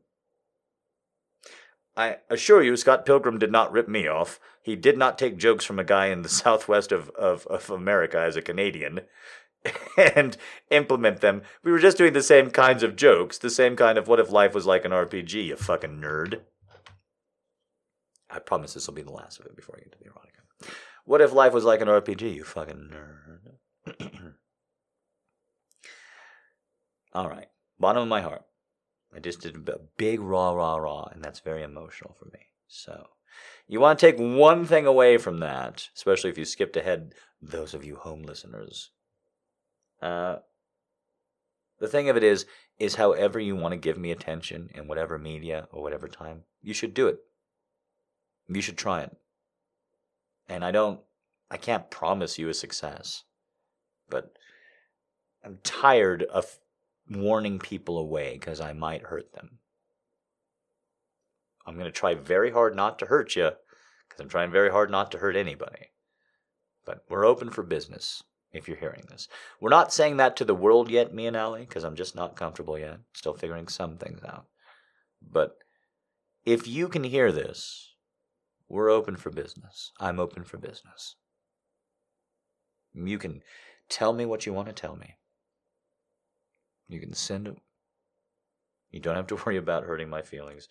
And if you offend me, I'm pretty good at counting to 5 these days. I need to learn to count to 10 because my 6 is still too hot. So we need to start trying 11s. But I will count. Again, I promise this is the last thing. We're moving right in. I'm pulling it into it. It's one of my favorite sentences that's said in all of the Blizzard gaming universe. Comes from the tank driver in StarCraft. He drives a tank, so of course everything he says is from a tank driver's perspective. If you piss him off, he says, "What did you just say to me? How about you take about 50 steps back and then say that to my face again?" Which is the perfect philosophy of a tank driver. You can get mad at somebody, and you can be able to blow them to hell, but you have to be able to figure out when and where that's acceptable given your ballistical range. So I'm really just going, okay, let's just trying to focus on the calculus so there's no surrounding damage, and it's just like those first 17 years of drone strikes. Don't worry, we're just working out the kink for the 18th, and that's going to work perfectly. Here we go. After all of that, even less erotic than Dog Hospice, I have to say. Here we go. Stories, because once I read them, you're going to leave me, and then I'm all alone.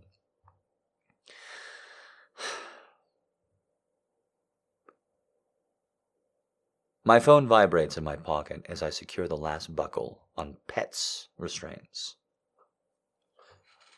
I check the message confirming it is what I have been waiting for. My gaze travels from the bare restrained foot in front of me up over the naked perfection that is my wife. Arms and legs stretch out towards the four corners of the bed, blindfolded and relaxed as she waits for our night to continue. Pet, I need to step out of the room to answer this message. Yes, sir. Tonight, we're going to play out one of my fantasies from the list. Do you remember everything on it? Yes, sir. Are there any you are no longer comfortable with? Are any sending you to red tonight? She's quiet for a moment, mentally reviewing my list one by one, making sure it is truly comfortable with what will be required of her, should I choose a particular one tonight. No, sir. I'm comfortable with everything that is on the list. I bend forward and place a gentle kiss just below her belly button before turning to walk away swiftly from the room. I close the door quietly behind me. While Pet is blindfolded, her other senses will be more acute, and I don't want her to overhear anything. I move through the house to the front door where our guest is for the evening, waits patiently. Ash. I greet him quietly, opening the door to let him in. Marcus. He nods as he steps past me. As I close and lock the doors, I can hear him shuffling nervously behind me. Ash has been a close friend of mine for most of my life. He also has a soft spot for my wife.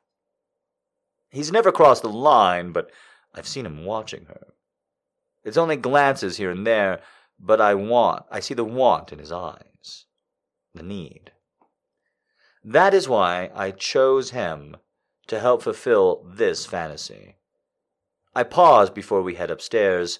There's one point I need to make sure we are on the same page with. There's one rule we must agree before we set foot in that bedroom. Jess is not to know you are there. You are not to make a sound.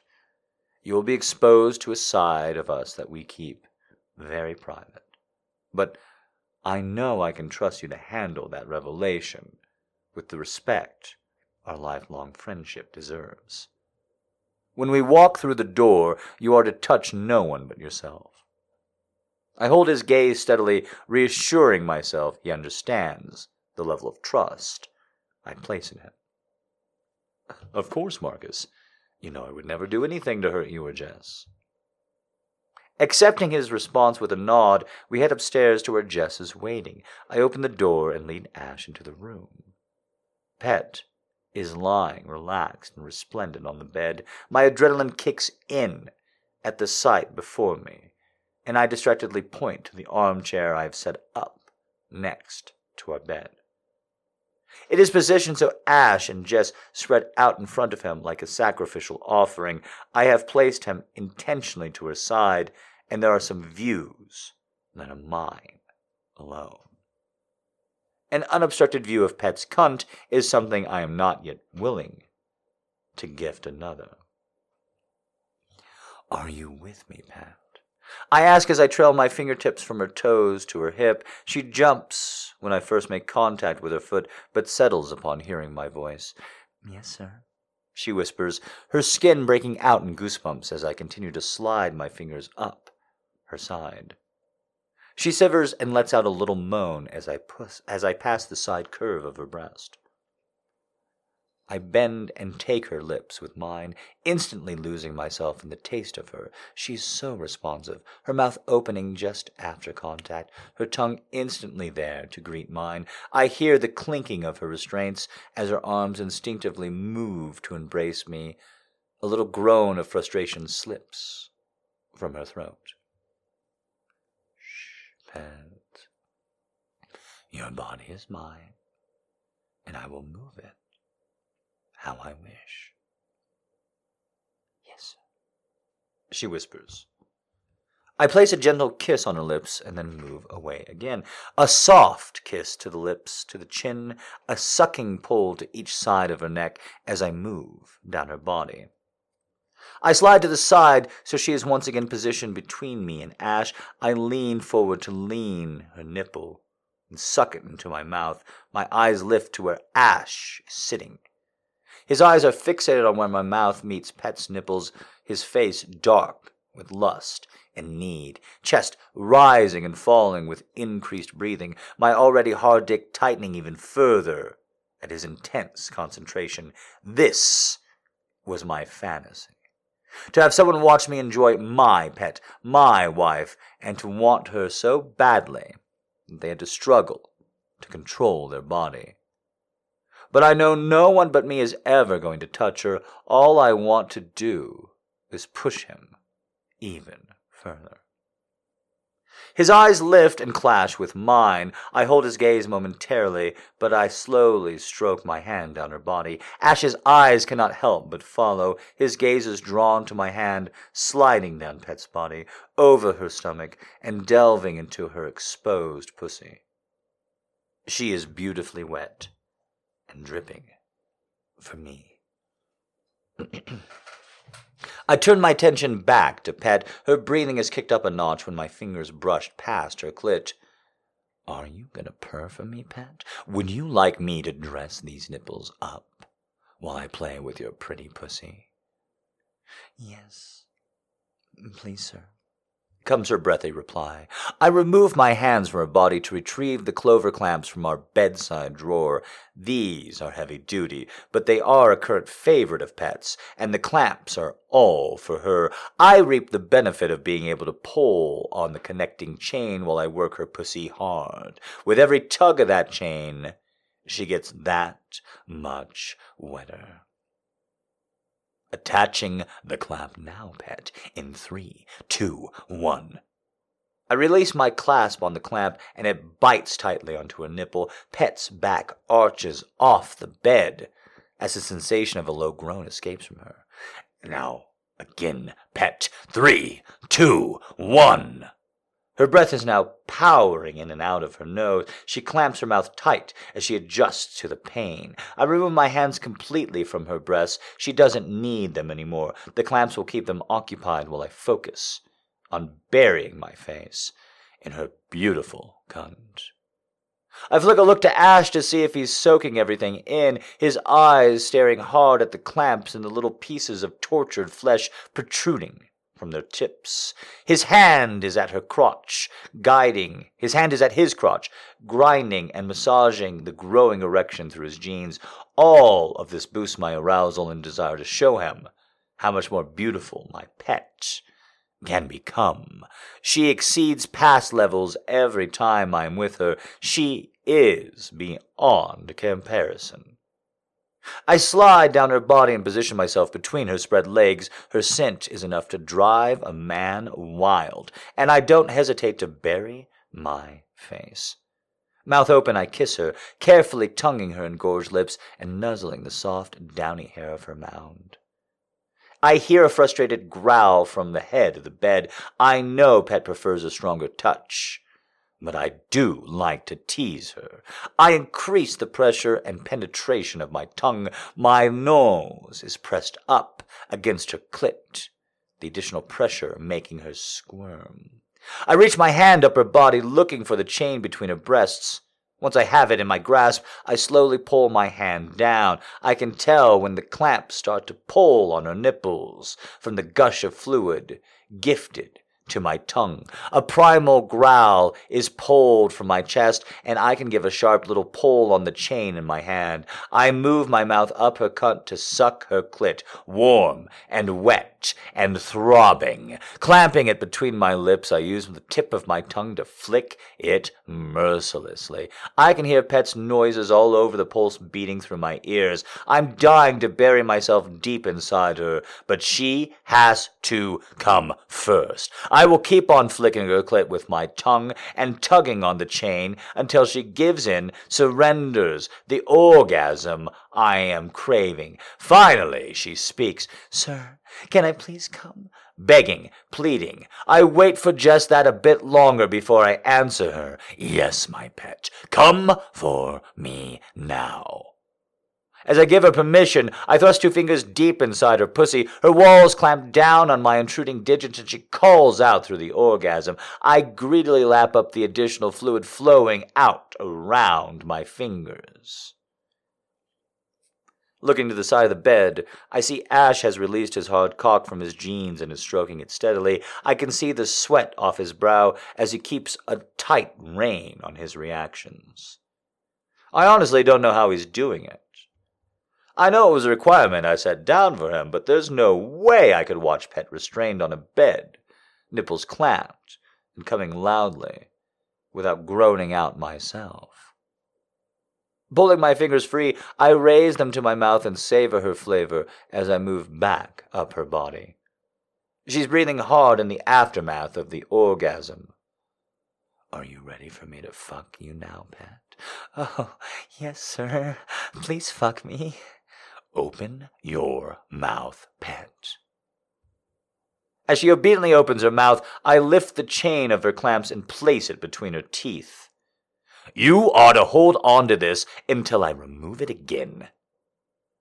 I rise from the bed and quickly remove my clothes, grappling my straining dick to give it a couple of firm strokes as I move to the foot of the bed and admire the perfection of my gorgeous, submissive wife.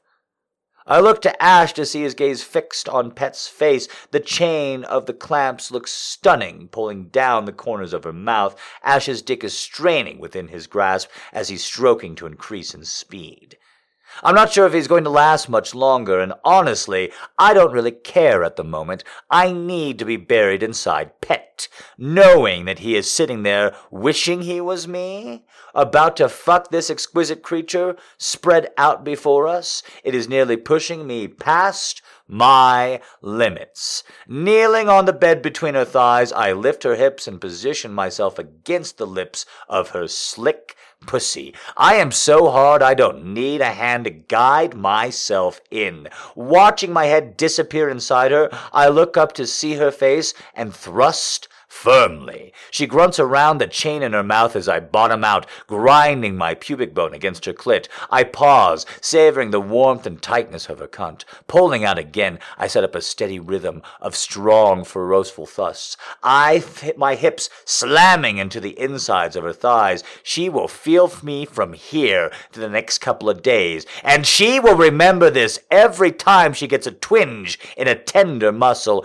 Her moaning, which have become steady and drawn out around the chain in her mouth, have started to quiet down, even though those clamps are still tugging on her nipples with the rhythm of my thrusts. Pet goes very internal as she approaches orgasm. The quieter she becomes, the more intense the sensation is becoming. I can feel her internal muscles clenching, fighting to hold my dick each time I begin to withdraw it.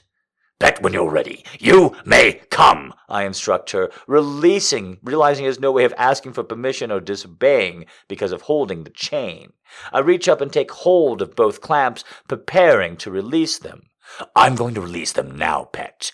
Now. 3, 2, 1. As I reach the count of 2, Pet inhales deeply and then releases it steadily as I count 3 and release the pressure on her nipples. Her whole body tightens, and the looming orgasm powers through her body. I stay buried deep inside her as her entire body stiffens and claps down on me. I hear a slight noise from the side, and I look over to see Ash coming, all over his exposed stomach. The visual simulation of the dual orgasms in conjunction with being able to feel Pet is more than I can handle. I resume thrusting, and within moments I am coming so hard the world flashes white all around me. I fall forward, covering Pet with my body and burying my face against her neck. I take a moment to gain control of my breathing and to relish the state of bliss such an intense orgasm leaves you in. I sense movements to the side of me, and I lift my head to see Ash heading toward the bedroom door. He closes it silently behind him, and I reach up to remove the chain from Pet's lips, releasing her from her restraints. As I move to remove her blindfold, she stretches her arms above my head. She breathes. Ash always smells so nice.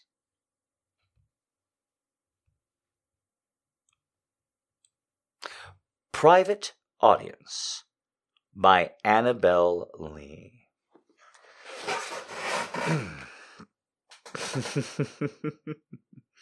And if you think I'm sexy, if you think I'm strong, this is where the tip link gets posted along, and you can pay me.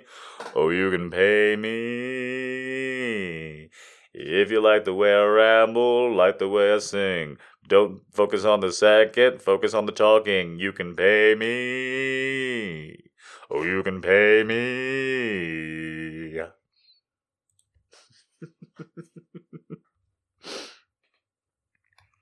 Just remember, Ali is only so breathlessly demanding that you guys approve of me, and pay me and all the rest, because otherwise she dies. So.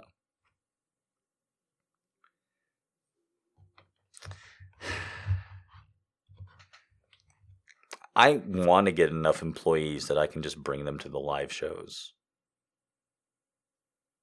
Just make them come, and they'll fill up the audience, and they have to pay me. I'll pay them in salary. But then I'll always have a filled live show. I know why Trump does it. I'm not against it, in theory. I also want to say more people were inside my audience on Twitter than ever before. Like, even if it's like a theater that holds 150 people, I want to be like, 4,000 people saw me last night. All of them cheering. Most of them topless. I get it. I get it.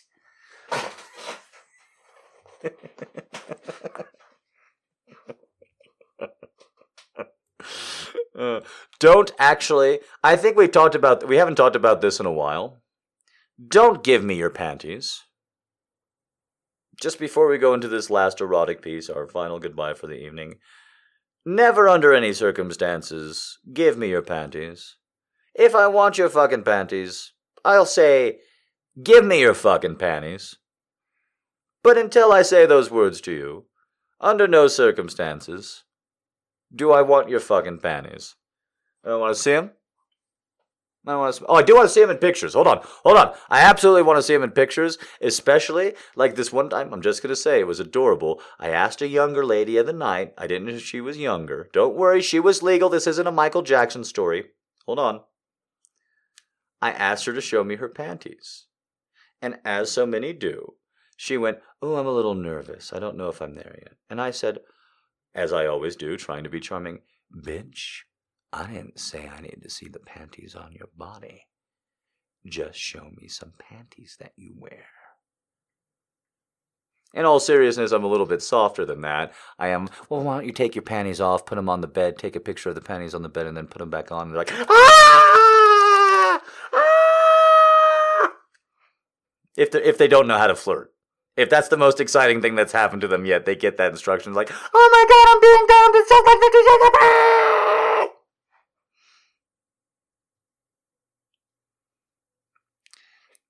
And I've done this move, I don't know, for a decade now.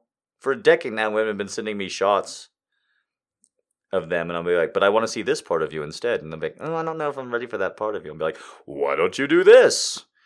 And then 2 or 3 days later, there's their naked ass fucking body on my fucking screen, okay? I don't get it either, but I've always been able to do it, and that's just how it works.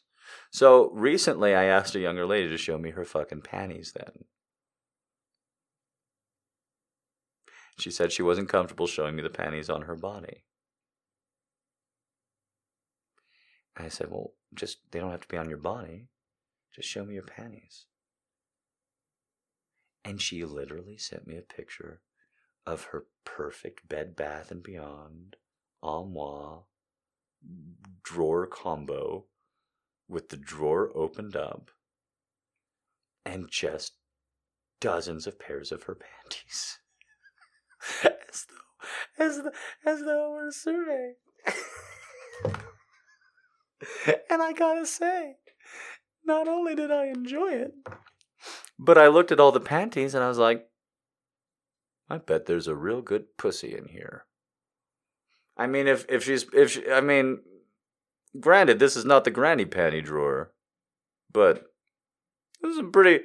There's a vaginal hubris that I'm detecting from all of these royal blue hues, and I'm into it.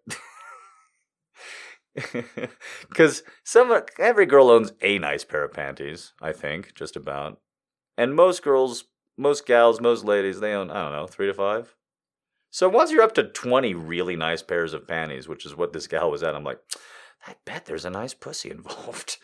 I mean, who else is asking for the 13th pair of nice panties except a really nice pussy? Have I seen that pussy yet? That is for me to know and for you to always wonder about. I wrote that line recently and I'm never going to stop using it. I wrote it and as soon as I did, I went, Yahtzee. Got it. Out by 5. How much does a baby polar bear weigh? Anybody? How much does a baby polar bear weigh? Don't you want to find out the answer in our last story tonight?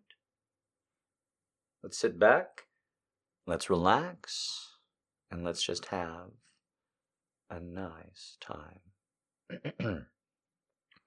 The smoky voice came somewhere from behind me. I set my drink down on the bar and took a deep breath. There was a ball of frustration churning in the pit of my stomach, leftovers from a hellish day at work. Lord help the man who dared disturb me before my first drops of martini hit my lips. I crossed my legs and plastered on my best fuck-off look as I swiveled towards my bar stool. By the time my eyes finished their journey up a chest molded after a Grecian god and landed on a face that made my heart falter in its primary function, the look had slipped away. I was met with full lips quirked amidst a dusting of a 5 o'clock shadow. Eyes of a startling sapphire blue held mine from beneath a sweep of unruly black hair. Behind my eyes, an image of his lips traveling over the skin of my stomach flashed. I can almost feel the rasp of his whiskers against my flesh. And I swallowed hard. How much does a baby polar bear weigh? I parroted in response. Heat jetted down my limbs when his smile grew wider. Well, they weigh just enough to break the ice. He held out a hand. Hi, I'm Jace McPherson. Helpless to his charm, I grinned back and placed my hand in his. His grip was firm. In breaking with the norms of a handshake, his thumb lingered, rubbing the inside of my wrist. Electricity cracked up my arm. Harper Smith. I suppressed a shiver and added, Congratulations, Jace McPherson. Congratulations? A midnight brow arched in question. Yes, you've just won the award for the worst pickup line of the year. He considered for a moment, white teeth sinking into a kissable bottom lip, otherworldly eyes narrowing. I began to ache just watching that mouth. Ah, the coveted WPLY. He grinned. I'm both incredibly honored and adequately humbled. I couldn't stop the thirsty laugh that bubbled almost unrecognizable from my chest.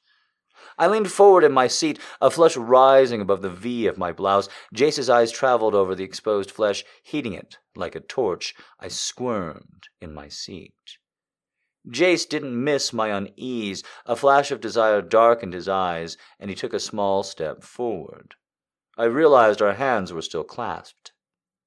Join me for a drink. I'd love to. I began to turn back towards the bar, but he pulled me to my feet. He was tall, Even in my heels, my nose came only up to the hollow of his throat. There was a spicy, natural male smell to his skin. I wobbled, the potent combination of desire and alcohol causing my head to swim. Author's note, she just said she hadn't gotten her first martini yet. God damn it. Don't take me out of it. I'm really enjoying this. I thought he got her drunk, goddammit. I'm with Jace. Let's get this bitch. I have a table over there. He inclined his head towards one of the dark private alcoves. Huh. I looked up at him through my lashes. I thought those were reserved for the very important and wealthy. He just smiled and cupped my elbow in his palm, steering me through the crowd of bodies congealing at the bar. Those things usually go hand in hand. His lips skimmed the curve of my ear when he leaned down to speak over the music and incited a wave of goosebumps over my body. The night was ramping up. It was Friday in Vancouver, and all around us people shed their severe weekday facades and began oozing energetic excitement at the week's end. Allow me to welcome you to my establishment. He gestured wide to the room with a flourish of his arm, narrowly missing a female patron who cast a dirty look. The glare fell away as quickly as mine had when she looked at him. Jace didn't seem to notice. I looked up at him, surprised. You own this place? He poured, his lips still against my ear.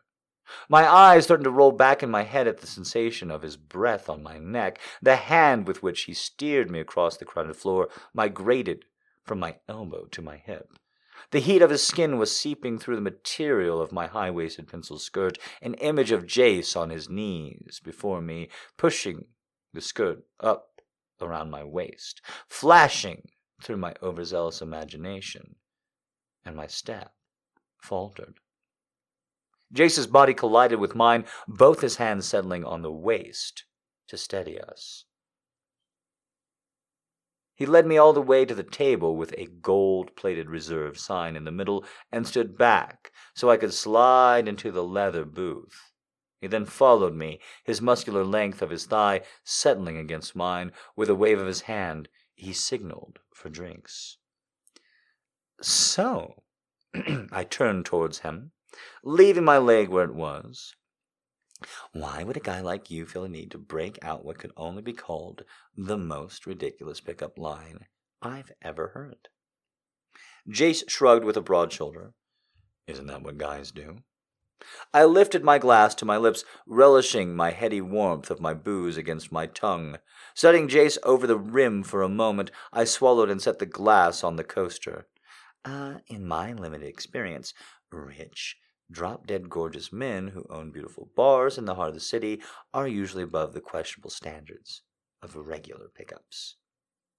Some of the playfulness left his blue eyes. He tipped his head, watching me through a frame of ink-black lashes. You looked sad, or maybe a little lost. I wanted to make you smile. I did so then, allowing the magnetic pull of him to tug me closer. Mission accomplished. Thank you for distracting me. I'm good at distracting. He winked, another move that should come across skeezy, but instead made my stomach flip. So, were you sad? No. I shook my head, causing the long strands of my hair to slip down around my face. Only stressed. I'm here on business, and today was a long one, to put it lightly. Do you get to enjoy the weekend now? Yes. I fly home to Victoria on Sunday. One corner of his mouth quirked. So, no bedtime curfew tonight, then. I dampened my bottom lip with my tongue, and my eyes are tracked with movement lingering on my mouth. No bedtime, I answered. Jace had his arm slung along the back of the booth. At my words, he slipped his hand forward, tangling his fingers in the loose knot that held back my hair. I shivered. Your hair reminds me of coffee. I couldn't help it. I snorted. Coffee? Jace grinned. When he smiled, the business mogul's sex appeal fell away and left him a boyish rogue, teasing in a way I found utterly endearing. I was enjoying his company more than I expected. I would sleep with him tonight. That was a given. My body had been tingling with anticipation since I had laid eyes on him. There was no sense denying it. But I was also enjoying the opening acts, the enticing wait, the slow unwinding of desire before the night to come. Coffee. Dark, delicious, wonderful to wake up to. I laughed out loud, and Mr. Cheesy knocks another one out the park. His toying fingers journeyed their way through my hair to find my sensitive patch of skin below my ear. He didn't need for a moment, only stroking his fingers up and across, staring into my face, as my breath shuddered and my lips parted. You have a gorgeous smile. I'll throw out every ridiculous line in the book if it means getting that smile out of you. He tipped his body closer, fingers leaving off their play to curve around the back of my neck to guide me to meet him. Besides, he adds, his breath playing across my moist lips, just because it was corny doesn't mean it wasn't also true. I closed the gap between us, brushing my lips across his, feather soft. His breathing skips. The hand on my neck tightens as he pulls the rest of the way against me. My nipples were hard at the press of his chest against mine, and I whimper into his mouth. He kisses me as if we have all the time in the world. His tongue flicks my lips, and I demand entrance, acquiescence, meeting him with enthusiasm that drew a moan from us both. I own the whole place, he said in my mouth. I blinked at him. Sorry? Not just the bar. The hotel, too. Slowly, his meaning began to pierce the haze of my need-muddling thoughts. So you could take me to a room, I said. It wasn't as a question. He nodded without taking his eyes off my lips. Searching fingers found the hem of my skirt and began to track upwards across the bare legs. My body twitched, desperate for more of his touch. Reaching down between my knees, I pressed his hand up against my fingers, cupped my lace-clad mound. The thick panties were then through, and at the feel of them, Jace growled. Not just a room. I can show you my room. Dizzy from the pressure of his hand on me, I answered with a groan. Jace slid from the booth, his fingers hot in mine as he pulled me after him. Once we were on our feet, he crushed me against his body. His erection pressed into my abdomen, and I raised myself to the tips of my toes, lining our hips up, pushing back into him. He grabbed and buried his face in my neck, his teeth nipping at my sensitive skin. Now, he ground out, before I forget, people are watching. He spun me, large hands splayed across my hips, and began to maneuver me through the thickening crowd. Jace pushed me open the door to the suite and ushered me inside in a flurry of desperate kisses. A wall met my back, and he didn't miss a beat. His fingers scooped under my ass cheeks, hefting me upwards. I wrapped my legs around his waist, my head thumping to the frame of a painting as I flung it back, exposing my neck to his raking teeth. You are so fucking sexy. He growled into my collarbone, kissing and kissing. His lips brand every exposed piece of flesh that he could seek out. I wanted you the moment I saw you sitting there at the bar, so serious, nursing that martini. I wanted to muss you up. He braced me with my thighs, pinning me to the wall, yanked my blouse out and my skirt as he said it. I wanted to be the one to dishevel you, pull your hair out from that bun, and spread it all around your naked breasts. Do it, I challenged, nipping at his bottom lip when he bent his head to kiss mine. He allowed me to drop to the floor then, sliding through the length of his body. When I was on my feet, he kept my back to the wall and began to push the pins from my hair, dropping them to the floor, one by one. My trembling fingers reached up from the bottom of his shirt, but then he pushed his hands away and went back down, back to work on my hair. When it was loose, he worked his fingers through it, spreading it around my face, my neck, tracing the snaking strands down over my chest with his fingers. I arched into his touch, needing more, relishing his teasing, needing more. Please, I whispered, I want to touch you. Jace grinned and kissed my mouth, nipping at the bottom lip before his tongue sought mine out. I scarcely noticed his hand on my own shirt until his fingers skimmed up my stomach and fireworks ignited inside me. First you. I want to see you just like this. I was worried when you let your hair down it wouldn't be long enough. But it is. It's perfect. He slid a hand up between my back and unclasped my bra, kissing newly exposed breasts as he eased the straps down. Once I was naked from the waist up, he positioned my hair in waves covering my breasts and then stroked until my throbbing nipples peeked through the strands. Finally, my knees began to shake. He bent and pulled each hand and nub into his mouth in turn. I moaned, digging my fingers into my own thick hair, working, watching, as my flesh left the mouth pink and glistening. I want you, I panted, pushing both palms against the expanse of Jace's chest. I managed to move him back before he could object. I dropped to my knees in front of him and yanked his neatly tucked-out shirt free from his trousers. With a groan of triumph, I ran my hands over the ridges of his abs. He shuddered at my touch. When I used my nails, dragging them over the taut skin, he quickly covered and flexed. Jace hissed and sunk his hands into my hair. Take it off, I commanded, yanking at the hem of his shirt, the fingers of my other going to his belt buckle. The shiny leather pulled free, and I pulled back his fly, the rock-hard length strained in the zipper.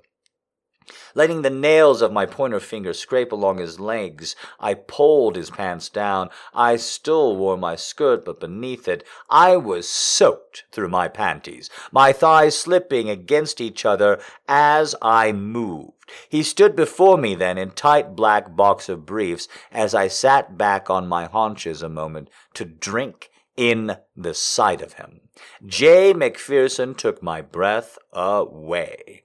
Settling myself before him, I hooked my fingers into the waistband of his underwear and tugged them down. I longed to yank and set him free so I could touch and taste him. But he had teased me so deliciously, I indulged my whims by returning the favor. You look incredible before me like that, with your skirt and your heels. His words ended on a shivery note that I, at last, did with his boxers. I want to be inside your mouth. I stared up at him from my place on the floor, his thick cock straining towards my lips. Without breaking eye contact, I blew a gentle breath of air across the tip where the bead of liquid gathered. Jace's lips parted, the hand in my hair drawing tight. Please, he gasped. I took one hand from where it had been clutched his thigh and wrapped my fingers around the base of him. Still, looking up at him, I ran him along my lips once, twice, and then began to draw circles with my tongue. Ah, fuck! His thighs flexed as he braced himself, that guiding hand still tangled in my hair. I pulled him into my mouth, taking as much of him as I could. For a few moments he remained still, emitting swear words of gasps in air, but I could sense a wildness building him, stark, animalistic energy colliding in his muscles and gathering in the air around us. I unwrapped my tongue around his cock and drew it up, like licking the melting ice cream from around the base of a cone, and Jace came undone. That hand that he had secured pulled me backwards, left my mouth with a wet pop. Then I was on my back on the plush carpet, staring up at a stark white band of crown molding, while Jace was shoving my skirt up around my waist. He threw my high-heeled feet over his shoulders, and without preamble, tore my lace underwear apart in one rip. I gasped in shock as his head fell between my thighs, and then his hot tongue lapped across my wet pussy. I cried out at the rush of it. He went to work on my body with a single-minded determination. Any and all teasing was over. Before I knew what was happening, my body was turning itself into liquid. "Oh my God," I gasped, back arching off the floor. "I'm going to—" The words trailed off into a wordless cry as I came against his mouth. Every muscle in my body contracted as wave after wave broke over me, turned as melted butter as I fell back to the floor, liquid heat dripping over my thighs and bum. My racing heart couldn't slow. Jace allowed me no time to recover. With a devilish look, he dangled the scrap of lace that had been panties in front of me. "I want to tie you up with these." I tipped my chin. "What did you say?" "Please," he purred. I shriveled. "You may." He flipped me onto my stomach with rough hands and pulled my arms up behind my back. Soft material wrapped around my wrists. I groaned at the sheer fucking sexiness of it, at the anticipation that made post-orgasmic limbs begin to tremble anew. Leaving my heels on, Jace tugged my skirt off. I heard it hit something as he flung it away, aside from the red pumps. I was bare before him, trussed up and helpless. I had never been so turned on in my life, and I told him so. Without warning, his palm came down from my ass with a smack, and then he was against me, pushing inside the wet clench of my body, filling me, the carpet muffling me as I cried out.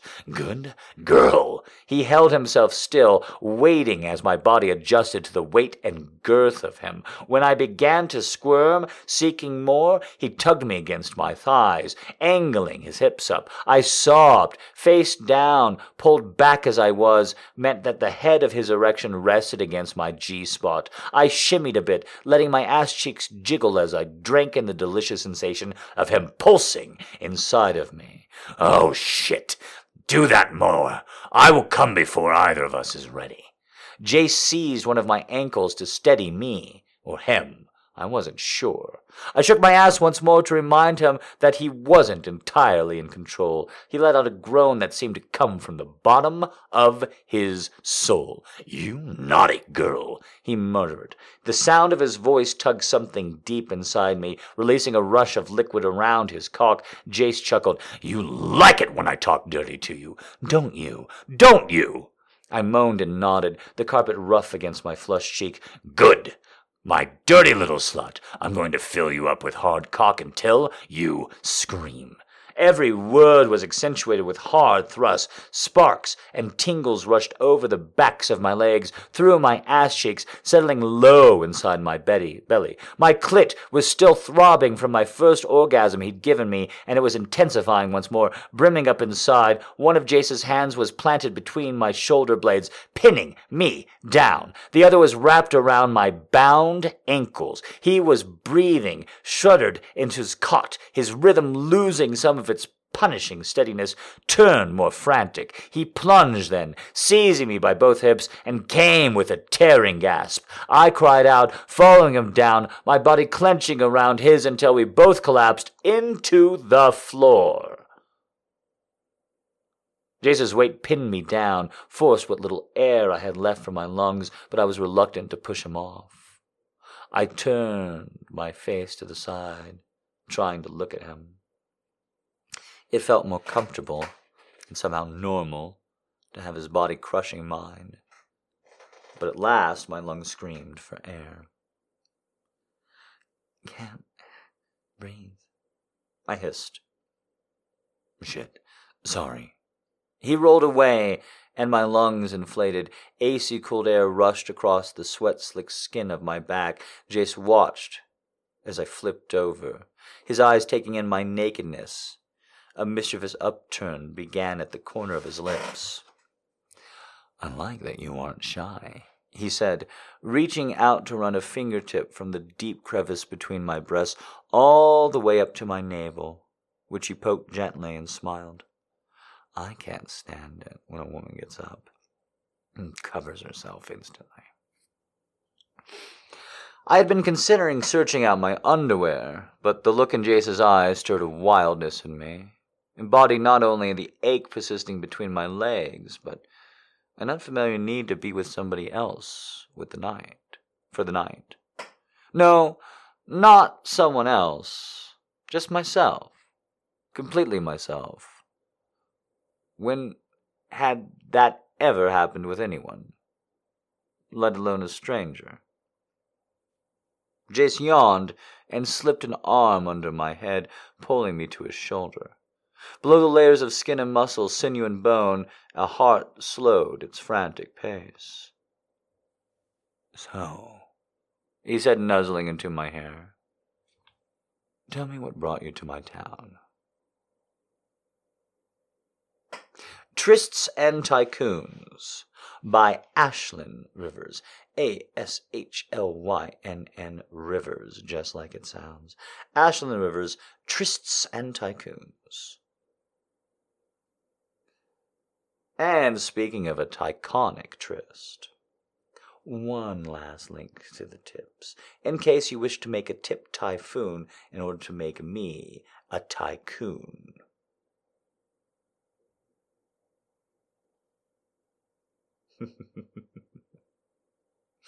Although I will not be buying a bar/hotel in downtown Vancouver and having a six-pack. One or the other, not both. If I own a $1.4 million building, I'm not going to do as many sit-ups. You've heard it here first.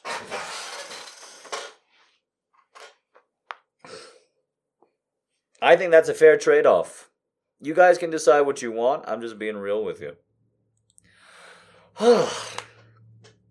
Well, we left it all on the floor tonight. A lot of emotions, a lot of jokes, some scheduled, some improv, a lot of poetry, some wonderful love letters. Great new girls came out tonight. I had a great time. I hope you all had a great time.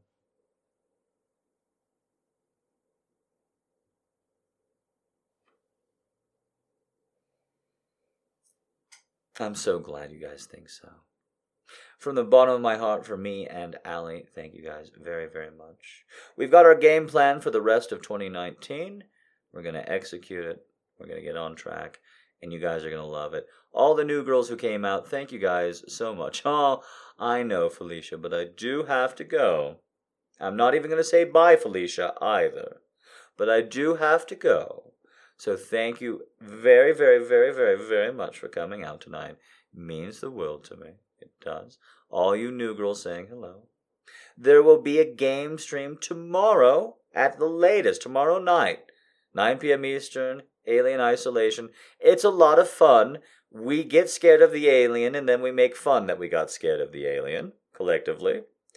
Besides that, if that is too scary-wary for you, Monday, the 9th, I don't know exactly when, sometime on Monday, I'm just going to start playing Slay the Spires Beta Branch, and I plan on playing it all day. I'm not allowing myself any booze or any real rest or time off until I get it. And then I'm going to just have an amazing day with you guys playing that. Plan on going at least 5 hours, hopefully a bit longer than that. Really going to try and slay that spire, climb some ascension levels with that new character with you guys there. Also planning another gaming marathon, Tuesday the 17th, Hearthstone Tomes of Terror. Tome of Terror. Tomes of Terror? Tome of Terror. I think it's probably just the one tomb. Probably just Tomb of Terror and not Tombs of Terror. And definitely not Tomes of Terror, which is what I was saying, like I wasn't pronouncing the B at all. Alright, guys, thank you so much. I really had a lot of fun. I'm going to go chill out. We normally do music, but Arya's out. So if you want to do music, come on down. I'll be in the music lounge, but you guys got to put them in. You guys got to pipe them in. I'll be there. I'm just going to make some chicken and taters, and then I'll be right on in with you guys in the next, I'd say next 30 minutes, okay? Had a wonderful time. Thank you guys so much. Oh, I've been recording this whole time, so I'm definitely saying goodbye to the recording. You don't need to know I'm having chicken and taters or that we're about to listen to music. Thank you guys for listening at home. Bye.